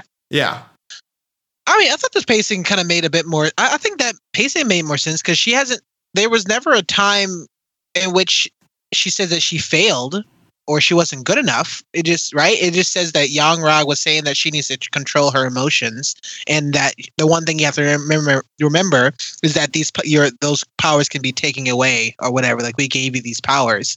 But I think when I at least like the pacing, because once she's introduced to a small kind of sliver into her past, which was the Supreme Intelligence, that kind of kicks off something that, hey, who is this person to me? Like, why does this kind of make sense? Let's go on this mission. But now this kind of plants a bit of a seed of, I kind of need to start figuring this out of why does this person appear in front of me? Then the capture, then the whole mind stuff, then it goes into her memories, and that kind of kicks her off for there. And so I kind of like where that was kind of going with the actual pace. I really didn't see an issue with that, but I want to see them work as a team together more. So then the Space Force? Yeah, Star Force. So like when she has Ginyu? Yep, when she eventually has to turn against them and then fight them, it would have hit harder. There was like she had no connection to any of those characters, Yeah, well, aside even from the line, I mean, they were just. Even the line, she was like, "I never, something about liking me. She's like, no, I never liked you. I always hated you. I'm like, okay, that would have been a more impactful line if they actually battled together a lot. Right. The best movies or the best villains are often, well, besides the Joker, are often the folks that like have an intimate connection with your protagonist. And so because you could really feel the connection between the two. Oh yeah, you look like any of these things, the people that play off each other the most. I've already seen that so many times. Like, well, what we got in that last scene was Captain Marvel beating up a bunch of people that she had no feeling for. And so us as the audience, like, that's not true. She didn't have a feeling towards them. She literally always felt like an outsider, and she knew she didn't fit in. Like, I like that about the movie. Any of that. Yeah, we did. Yeah, she was always made it seem like they casted her out. She was the outsider. Yeah. But she made it seem we didn't see like on the mission her getting betrayed or anything, getting left behind. I would have loved to have seen more Star Force. No. I like the way that they played it. Like, we've already done the whole, like, oh, you were my bestie and now you've betrayed me. Like, these were literally like the fucking mean girls in high school who met her in the club. And at the end, she was like, you know what? Fuck you guys. I wish they showed that then. Yeah, they didn't have to be besties, but I wish that those characters were at least lived in with. Like, we didn't get any screen time from any of the other characters besides Yon-Rogg. Yeah, and a little bit of Minerva. But we know what happened to Korra. Yeah, you even mentioned it, though. These characters didn't matter. Those characters don't matter. I don't think we need any more information. They didn't matter because the movie didn't make it seem like they mattered. I think they're still cool. I don't think they needed to matter. I think the biggest fight she had was with Jude Law, and that was like her person. He was her person. He was the guy who was like helping her train and yada yada yada. His blood was in her, whatever the fuck that was. And I feel like she had to go against him. And she didn't need to have that kind of relationship with the rest of the team. We got that payoff when she fought him, I think. Yeah, but that fight was 4 seconds long. She hit him with a photon blast, and then that was the end of the fight. Yeah, but it was a good fight, and it was a good wrap up and call back to the beginning. And it was like a growing moment for her, and I don't know. Did that first fight seem like a Matrix fight between Neo and Morpheus to anybody else? Yeah. Okay. Yeah. Like mentor-student, like sparring. I know we've seen it a lot, Brylan. I'm just saying that it made it seem like Neo and Morpheus to me. It's like, I also kind of like the whole, like, how he mentions that his blood was like running in her veins, because I immediately thought of Adam and Eve. And that was basically like Eve being like, you know what? Don't care. I feel like she should have cared. She, doomed all of humanity for damnation. Megan, did you just say sucks to suck? Yeah. So great. Okay, what else do we have for story in the cinematic universe before we start talking about the empowerment of women of this film? I got some things. I do agree with Blewett. There is a lot of weird editing in this movie. There's even one scene where Carol's fighting Yogg-Saron in the hangar bay, and then all of a sudden it cuts to where Yogg-Saron is blocking Talos and his family from getting on the Quinjet. And I was like, all right, he just jumped literally from one end of that ship to the other in a split second. I was like, what the fuck is going on here? But there's actually some really cool things about the like effects and CG in this movie. So I love like the de-aging stuff. I love their costumes and the helmets when they go on and everything. That first scene when we do see Star Force, it looks like a space version of a SEAL team coming out of an ocean. It's really sick. And also, like, they did a lot of cool practical effects, like the scrolls shape shifting is really cool when they morph. That CG is cool, but like when we see one of the scrolls take the same body as Talos and says, "Hey, pick someone else." It's those were actually twins, so I actually appreciate like when they cast twins to do things like that. I think it's really cool. Another cool effect scene I like is I love like how touching it is when Carol has her niece like try to pick her colors of her costume, and we see like all those old Captain Marvel colors, and then she just says, "Hey, we're going to be on the same team," and looks at her shirt and it's like, "All right, go ahead and choose that one." So I thought that was very touching and cool. But yeah, like the beginning of this movie, I was probably crying for a half hour just because that opening credit scene with all Stan's cameos, So just good. so good, and just still emotional whenever I see anything about Stan. And yeah, I'm right there with you, Maddox. The Mallrats callback is probably like the best 90s reference they had, and it's just so touching as well. But also, there's a lot of the 90s stuff I appreciate. I like watching them wait for the CD to load up on Windows 95, but there's some 90s stuff that kind of felt really forced too. I like that we do see Carol wear Nine Inch Nails shirts and Nirvana shirts and wear a flannel shirt around her waist and stuff. But does Nick Fury really have to point it out and say, grunge is a good look on you? I was like, that's a very forced, cheesy line. I didn't like that at all. And I mean, I thought they just kind of like were cramming it down your throat that, hey, we're in the 90s now. And I mean, seeing Blockbuster was cool, but also, do we really need the Tesseract being carried around in a Mr. T lunchbox? Or do we need to see like, hey, here's a pinball machine. Remember pinball machines? They were a thing. It just got a little too ham-fisted when it came to the 90s references over time. And I was like, let the characters kind of just portray themselves and kind of bring a 90s attitude to it. I think that would have worked a lot better. And then also when it comes to the music cues feel forced. So the music I love. I mean, I grew up in the 90s, so these are my jams. I think they stole my CDs, for instance. But I felt like it was just kind of very forced. Like, I mean, when they're driving in the desert, I mean, what's the first song you think of? Is it TLC's Waterfalls? I don't think so. Or like just having Just a Girl play while she starts fighting after getting her powers going. Nope. That was awesome. That was freaking awesome. Oh, that was so great. Are you kidding me? The cueing of it is forced. It feels just very heavy-handed to that. But I mean, you were girl in the 90s.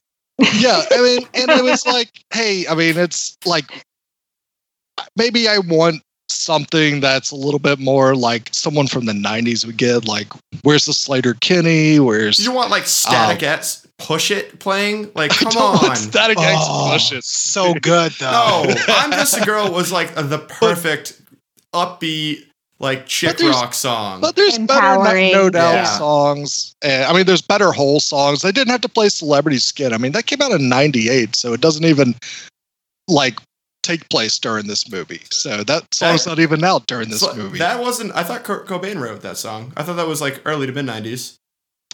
No, it's 98. Really? I also thought that was way earlier. Interesting. Hey, I thought Stacey's mom was in the 90s, so it makes me wonder, what did I do in 2003? Listen to Stacey's mom on repeat. Just watch the music video like over and over, like everybody else. Yeah, I think Megan did that. Yeah, but I would say like there was this amazing sci-fi like score that was in the trailers that I loved. And we get none of that because they did push a lot of these 90s songs. And I think you could have had the 90s songs here. Maybe if like one of the Kree hit the jukebox and then Just a Girl was playing, I would have been like, all right, that's cool. You actually kind of built it into the environment. But just like saying, all right, we're going to play a 90s song right now because it's the 90s. That's just like rubbed me the wrong way. I felt that either blended into the environment why that's playing, but don't just say, hey, let's just drop a 90s song in here, because they actually had a really cool score that was in the trailers that I was hoping to hear more of, and we really don't get more of it, which I found was kind of disappointing. But my biggest disappointment of this movie is they fully fucking retconned part of Nick Fury's story that we already went over in the MCU from Winter Soldier. Like, we get the story in Winter Soldier that he lost his eye while on a mission with Robert Redford's character, and that it is a turning point. It is something that makes him hard-edged and everything. It is a traumatic experience in his life. And now they're going to, for the first time, blatantly retcon an important part of an MCU character, that his loss of his eye is from a cat scratch as a joke and doesn't really impact his character one way or another, except like, oh, well, I lost an eye. Might as well pick a new one out, or maybe I'll wear an eye patch. Who knows?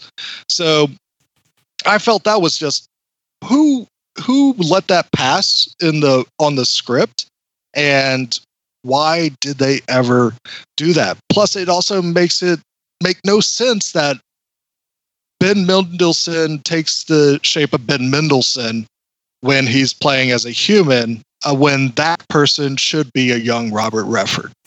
I agree with you. I thought that was one of the biggest missed opportunities of this movie. I was like, this is the biggest, most blatant rewrite of MCU story that we've gotten so far in any of their movies. And they just said, fuck the past. Let's just make some bullshit up and play it as a laugh. And it doesn't work. It's fucking terrible. I literally couldn't care less if they changed it. I mean, maybe I care that much about it, but it just stuck out like a sore thumb that they took like that part of Nick Fury's life, and it's like, all right, let's play it as a comedic effect and not really care about what we built up. Like, they didn't really give a shit about their continuity when this is a whole series of movies that painstakingly care about their continuity movie to movie to movie. I mean, it's an eyeball. I don't even remember that line from, was it Civil War? I'm guessing that was. Yeah. Does he mention in Civil War exactly how he lost it when he was confronting the Robert Redford character? It's Winter Soldier. Don't even remember. Yeah, because he's not confronting Robert Redford in that. He's talking to Steve while they're going down to look at the SHIELD helicarriers. And he also has the same story about how his dad used to walk down the street with his lunch bag and his sandwich, but also a 45 in his bag too, even though it was his own neighborhood. And it was a whole story that led up to who can you trust? And the whole parable of it is trust yourself first over anyone.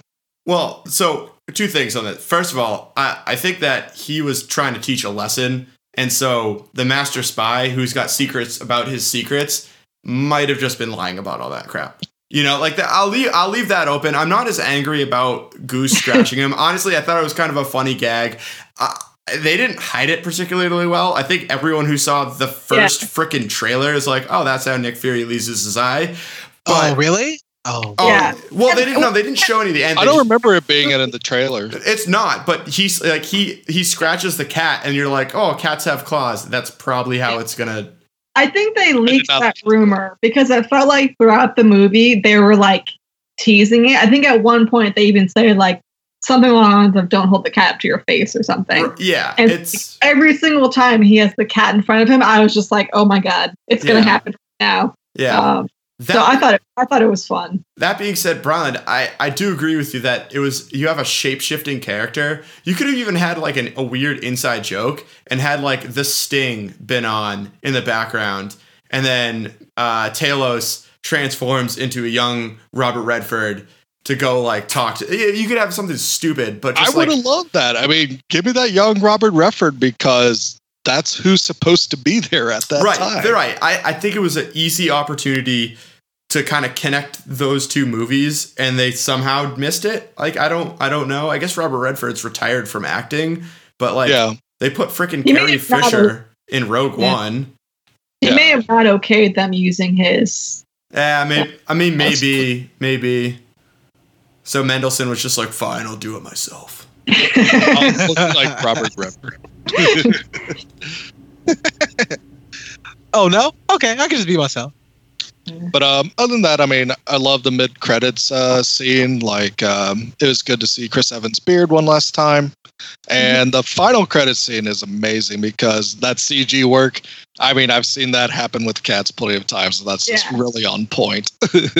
Everyone who's like a cat owner was just like, oh my god, yeah, I know that sound. I know that. Like, they're not going to throw up. Oh no, they're totally going to throw up. Like it was good. Honestly, I kind of wished it was a hairball and not actually like the whole lead up and then it's nothing. Like the homecoming post-credit scene. Best soldiers key, patience. I think the one thing I forgot to bring up earlier was I'm curious about how Monica shows up later.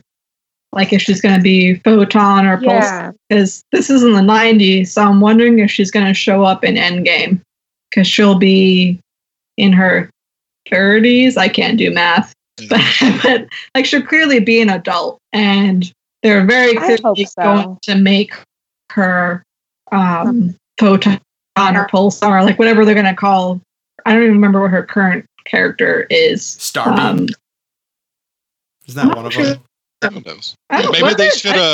Maybe they should have like done like a cool 90s reference, like maybe Monica has a black onesie swimsuit that has a yellow stripe on it and said, "Hey, you're a hero, wear this." And like Carol says, "Why would I wear that bullshit?"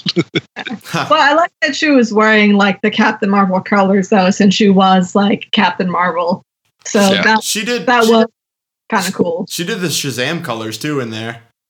Yeah, that was kind of cool. I thought that was really good. She did do the black and yellow too, which I thought was. So I'm really curious about where her character ends up when she shows up and who she is. Well, Fury made the hint too. That was like she's like, "Oh, why can't I go?" or something to that effect. And he's like, "Well, you're gonna have to glow like her." It's like, gotcha. Yeah, that's. I don't get it. Does she become? Special. Yeah. She gets powers. Yeah, she's been like like secondary. Spoiler. So that's an Easter egg. That was. Yes. That's where I was going with that. I don't see it. I think that's foreshadowing. Her little thing on her arm was definitely a Deus Ex Machina because that thing does way too much in this movie. Yeah. I don't know if like. Come on! Not only does it change your green color technology, of your it's alien. You can't explain it. Oh, okay, cool. So it can hack into a payphone. Wait, hold on. How do you know how to operate a payphone? Those things are definitely not on that Kree planet. What's going on? With that, but when like Monica is able to like change whatever color she wants, I was like, how does the Earth teenage kid be like, "Oh yeah, sure, let me just twirl my finger around"? Yeah, I know how to figure it out. Change the colors to exactly what I want. To be fair, I did that all the time on character selection screens in Neopets, so I don't. That's fair. Wow. That's fair. I mean, that is true. Yeah, I thought that was kind of weird. I do like the other 90 reference of like the Blockbuster and Radio Shack. I'm like, that was kind of funny. I mean, to be fair, most people seeing this movie don't know how to use a payphone. Yeah. Yeah, they're also terrible and filled with germs. So that's fair. That's so many germs. Gotta look so many germs.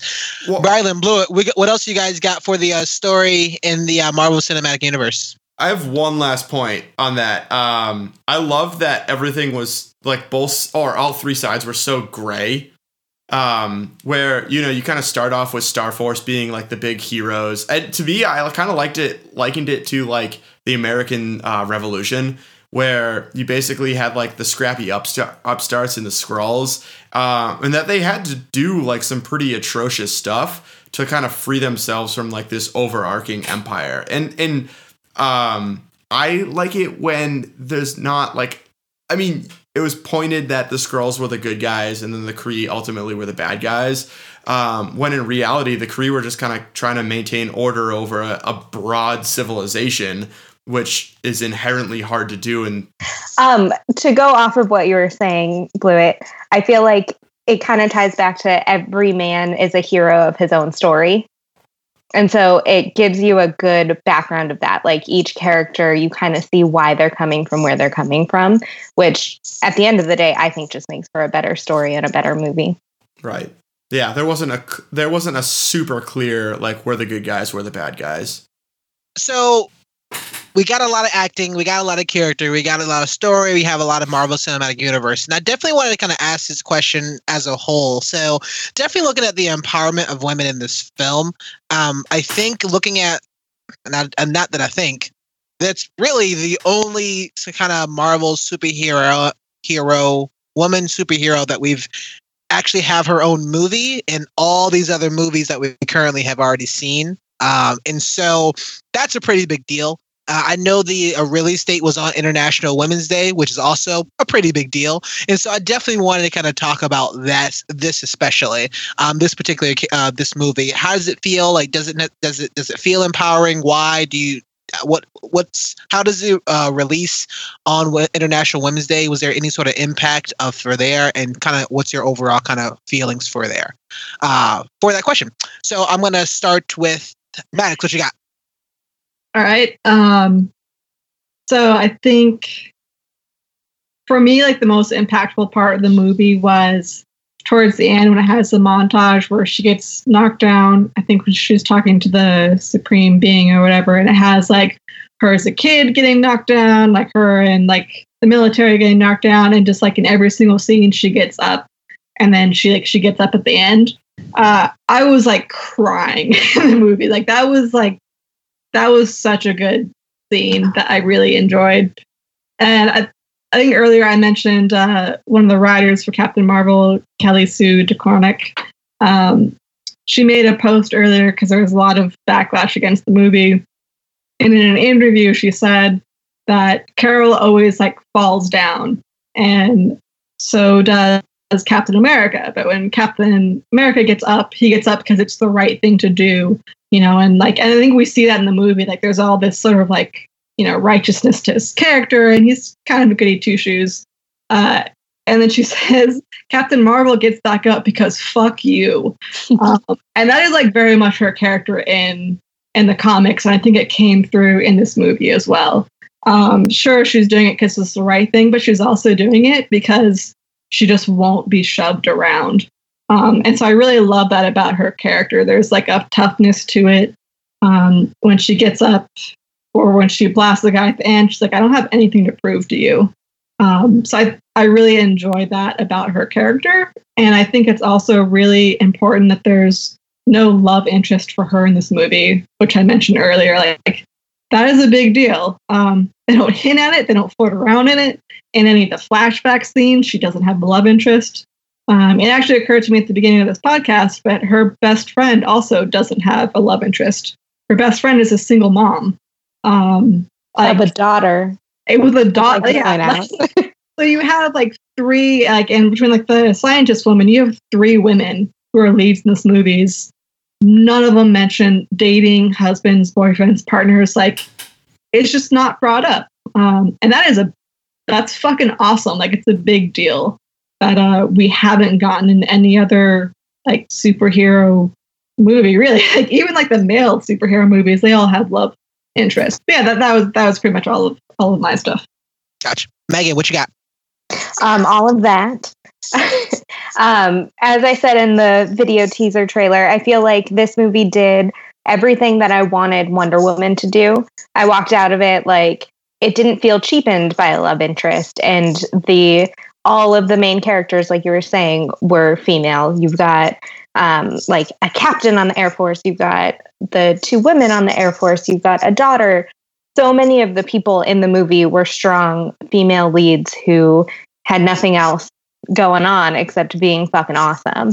And I think just still talking about the standing up scene gives me chills. And it's one of those where they kept saying, you know, you're being too emotional. You can't, you know, overpower this if you're constantly focusing on your emotions. And I feel like in that last scene, she did this really beautiful thing where you could kind of just see all of the rage flowing through her. And she takes that emotion and uses it against Jude Law. And it kind of goes to show like you can take that emotion and you can use it and you can be really powerful. And I like that they kind of took exactly what he said and flipped it on its head. So many things that they did throughout it kind of did that same thing. And all I can say is it was great. Yeah. And I feel like in every instance throughout the movie, they just took that empowerment and, you know, maybe it felt heavy-handed, right? Being on International Women's Day, that everything was so like, oh, you're a woman, you can't do it. But at the end of the day, I think that's what made it more powerful. Is they're like, you know what? I'm not going to back down. I'm going to make that the key to this movie. And I appreciated that. Yeah, I mean, I can't agree with you more on all these points, and kind of going off of both what you said, Megan and Maddox.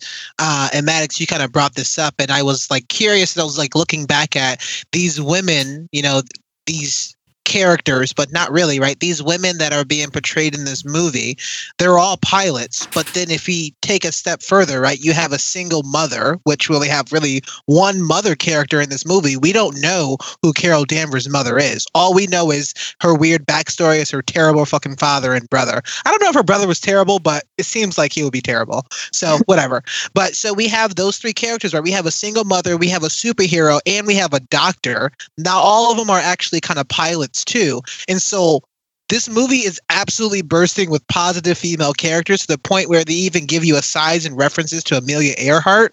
And it happens so quick, but it's like, oh my gosh, like this is great to the point where we have flashbacks and you just see them having a good time, just hanging out in like the bar and like having karaoke. And it has like really nothing to do with any of the any of the men in the toxic masculinity that we've seen in literally all the other films that we in the Marvel Cinematic Universe. So it really blew me away, and I was really kind of excited to talk about this also with kind of Emma, because I was sitting there like, did this like empower you? And I literally asked her that as I'm like trying to drive in, because it empowered me, and obviously I'm not a woman and I don't identify as a woman, and so I thought that was kind of great. And then I started thinking even more. I'm like, damn, I'm really upset about Wrinkle in Time and Wonder Woman. Like, why couldn't y'all do this? Like, this is really upsetting, because Wrinkle in Time could have done so much. So Megan, many strong female characters. Megan, I wish you were there for that recording, because holy shit. Did you read the book? I didn't. The book, no, but Brylan, I think Blewett did. Yeah. And I read it. Just so sad. But I think, as I look and I watch a lot of these movies, a lot of these films, especially these huge billion-dollar making films, I think of like my nieces and nephews and my daughters, and I always look at them. They're like a lot of them older, but some of them are like teenagers, like 15, 16, like you definitely kind of getting older. And like, I really kind of talked to them. I was like, hey, I know you saw this movie though. What did you think about it? And I asked her after Wonder Woman, I asked her about Wrinkle in Time. And so I'm really curious to kind of ask her about this movie and this film and how this resonates with her, because we've seen the little guy. And again, all these things that we've talking about, we've seen this happen so many times. It's just refreshing to see it here. And kind of going off of what you were saying before, Megan, although I really wish that this movie came out last year, I'm kind of glad it came out this year as the first Marvel film, because this is kind of like that launching point to say this is what movies can be. Like we saw that at Black Panther, where we have positive African American like figures in that movie, and that was rare. Like we didn't really see it. Right? Blade, which is come on, so. We now have this particular kind of movement, I feel like, which is super positive and super impactful. And we starting off this 2019 year with a president who doesn't really give a shit about women, I feel like. And so I really like the fact that I understand that they had to delay it, but I'm glad they put it in 2019, because we don't have to worry about 2018 that was really filled with Infinity War and all the other like duels and sequels. Now, I know that Endgame's going to come, and I know there's another movie probably later on this year. I know that other movies are going to come, and I get that in this same year, but at least where this movie and where this year started, I think that's where it can be impactful. If you can kind of do this first, fairly within the first 90 days of them. Yeah, within the first 90 days of the actual year, I think that's what makes it. I'm glad it does kind of feel empowering for women, and that I'm glad that people are liking it. That's why I was surprised that I knew that people are going to be backlash. I knew that people are going to be upset. Those dudes, whatever.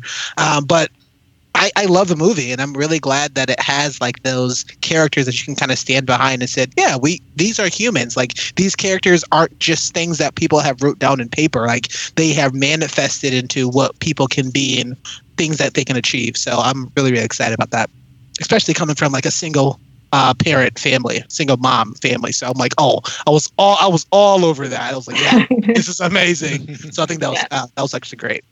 One of my favorite lines within that was when they were talking about the location of the lab, and they're like, oh, I had my scientist on this, blah, blah, blah, blah, blah. And they're like, it's an orbit. It's basic physics.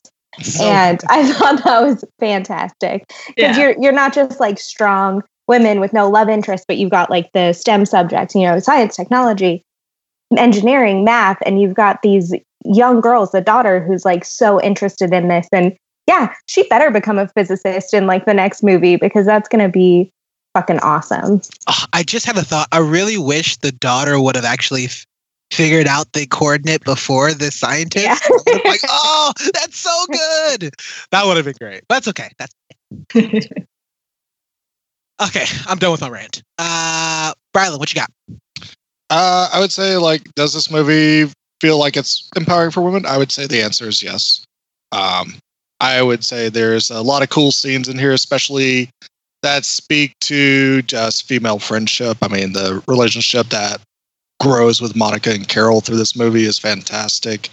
And I would say for the superhero more part of it, I mean, there is a fantastic scene with her overpowering a artificial intelligence, which is supposed to be omnipotent and not feeling and very objective and biased and not have any of these weaknesses that human emotions will cause you to have. But we see that Carol can even overcome that. And thus that whole scene where she's able to get that restraint off her neck and just bring her powers to fruition is fantastic. And I think that will definitely make a lot of people cheer in the audiences. It definitely made my audience cheer.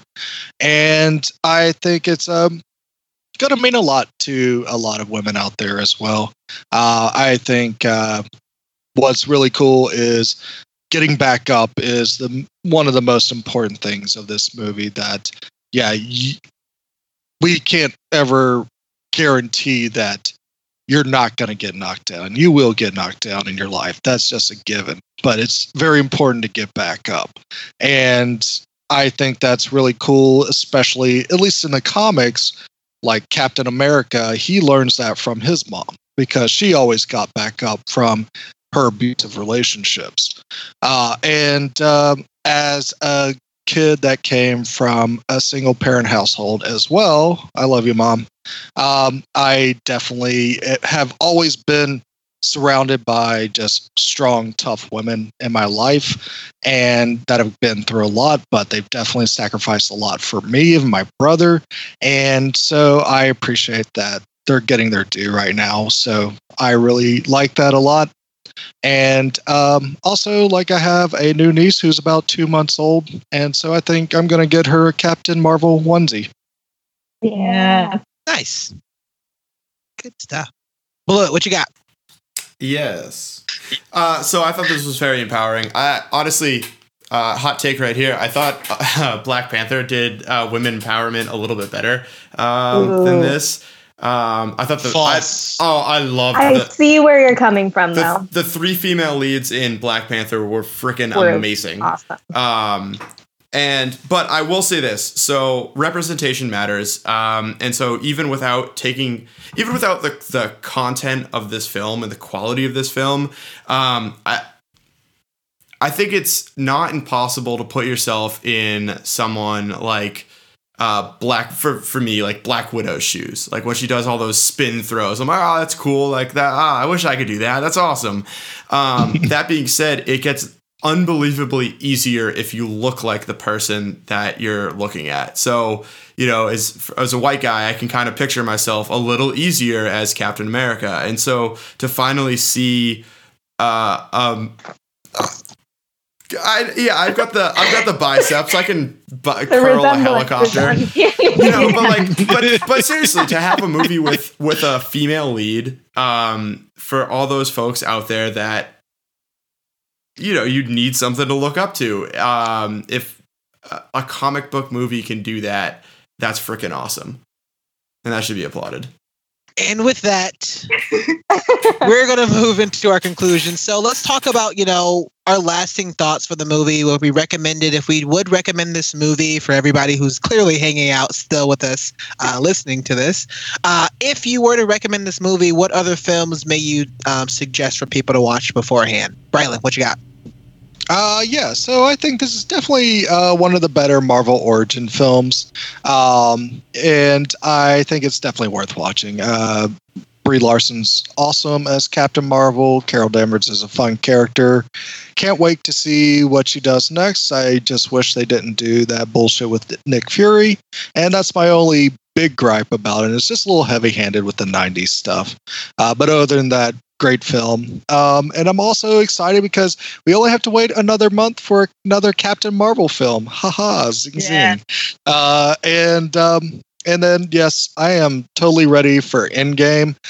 They better introduce a lawyer named Jennifer Walters in Endgame, and that would make me so excited for the next section of MCU that we get. So, bring more of these strong lady characters that are in the Marvel Universe into the MCU, because we've shown that it's fun and exciting and awesome. And yes, disgusting cat puking noises are eternal. Maddox, what about you? Lasting thoughts? Oh, and thanks for the shout out to Memphis, Nick Fury. I appreciated that at least. So I mean, obviously, I love this movie and can't recommend it enough.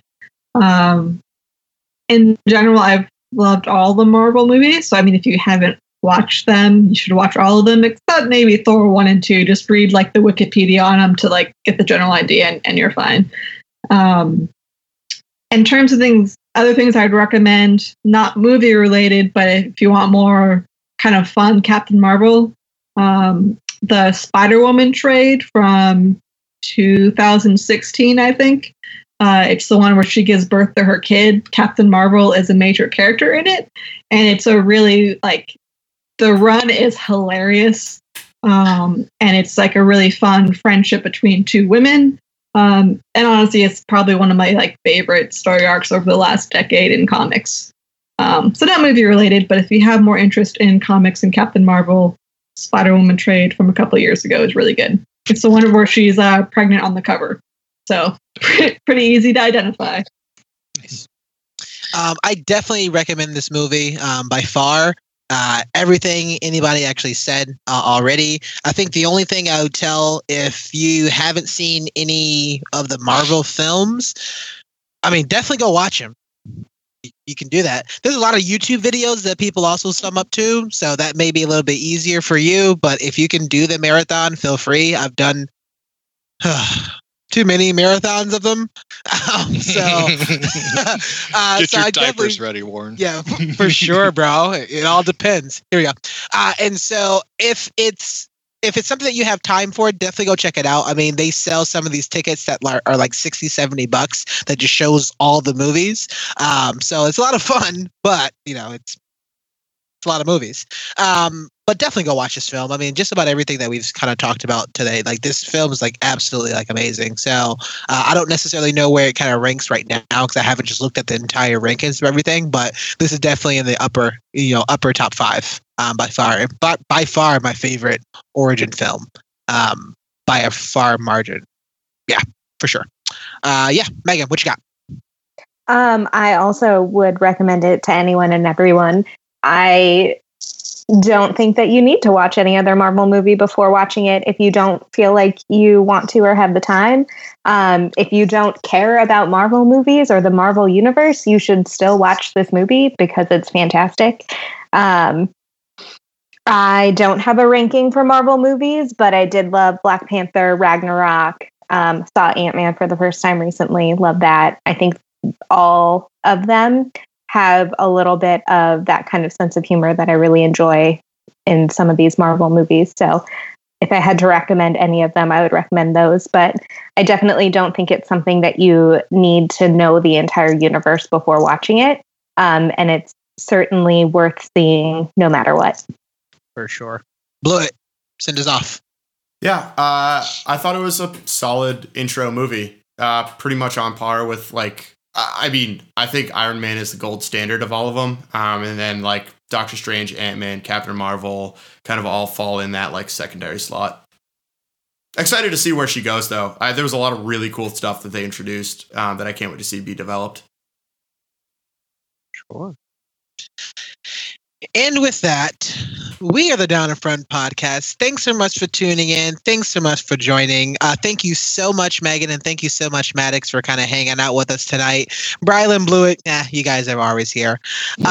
Maddox, where can people find more of your work on the interwebs, and what do you do online, if anything?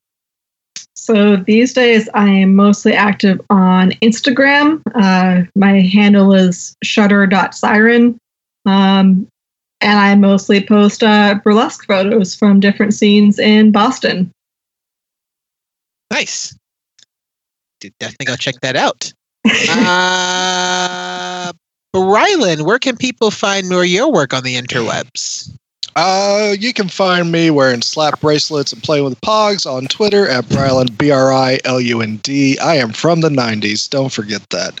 And you can also find me posting many movie and TV reviews on Instagram at I am Brylan. I recently put up my very correct and accurate list of the MCU movies in order.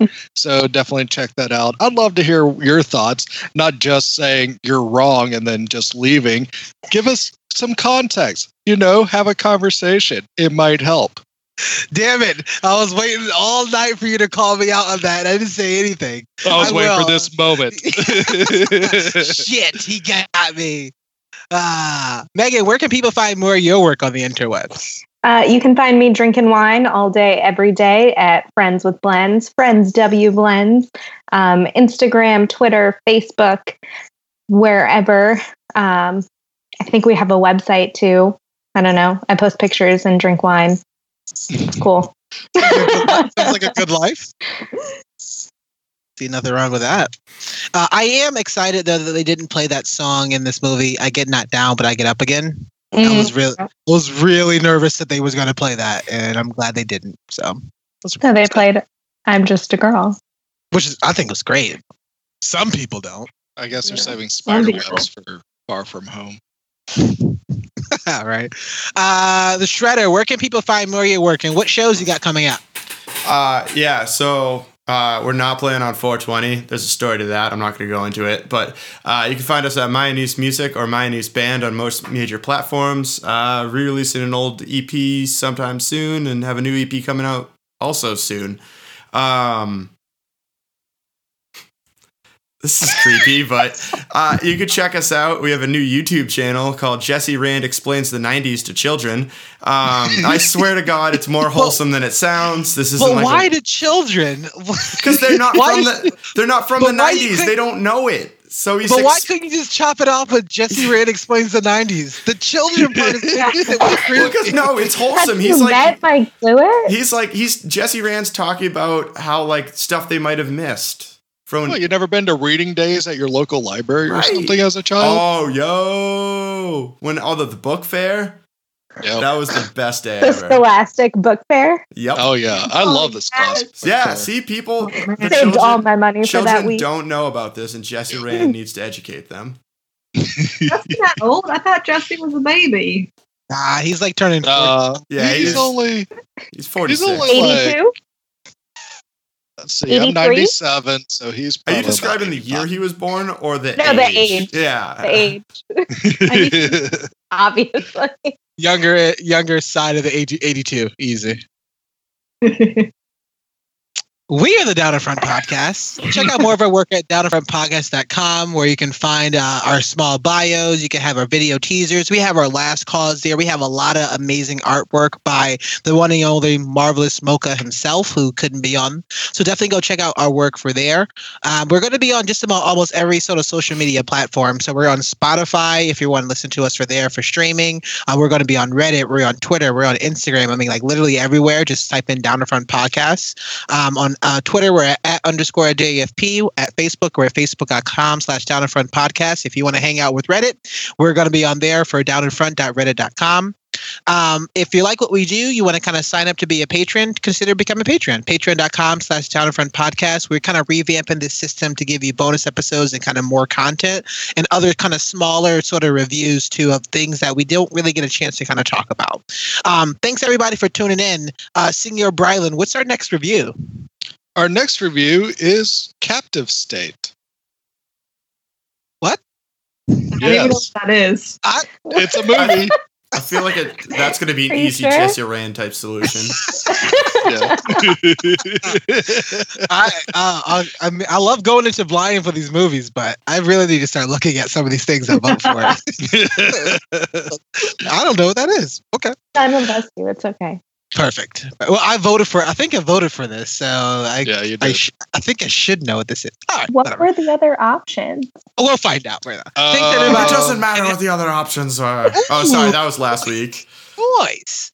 Thanks, everybody. Have a good night. Bye. Bye. I can take a look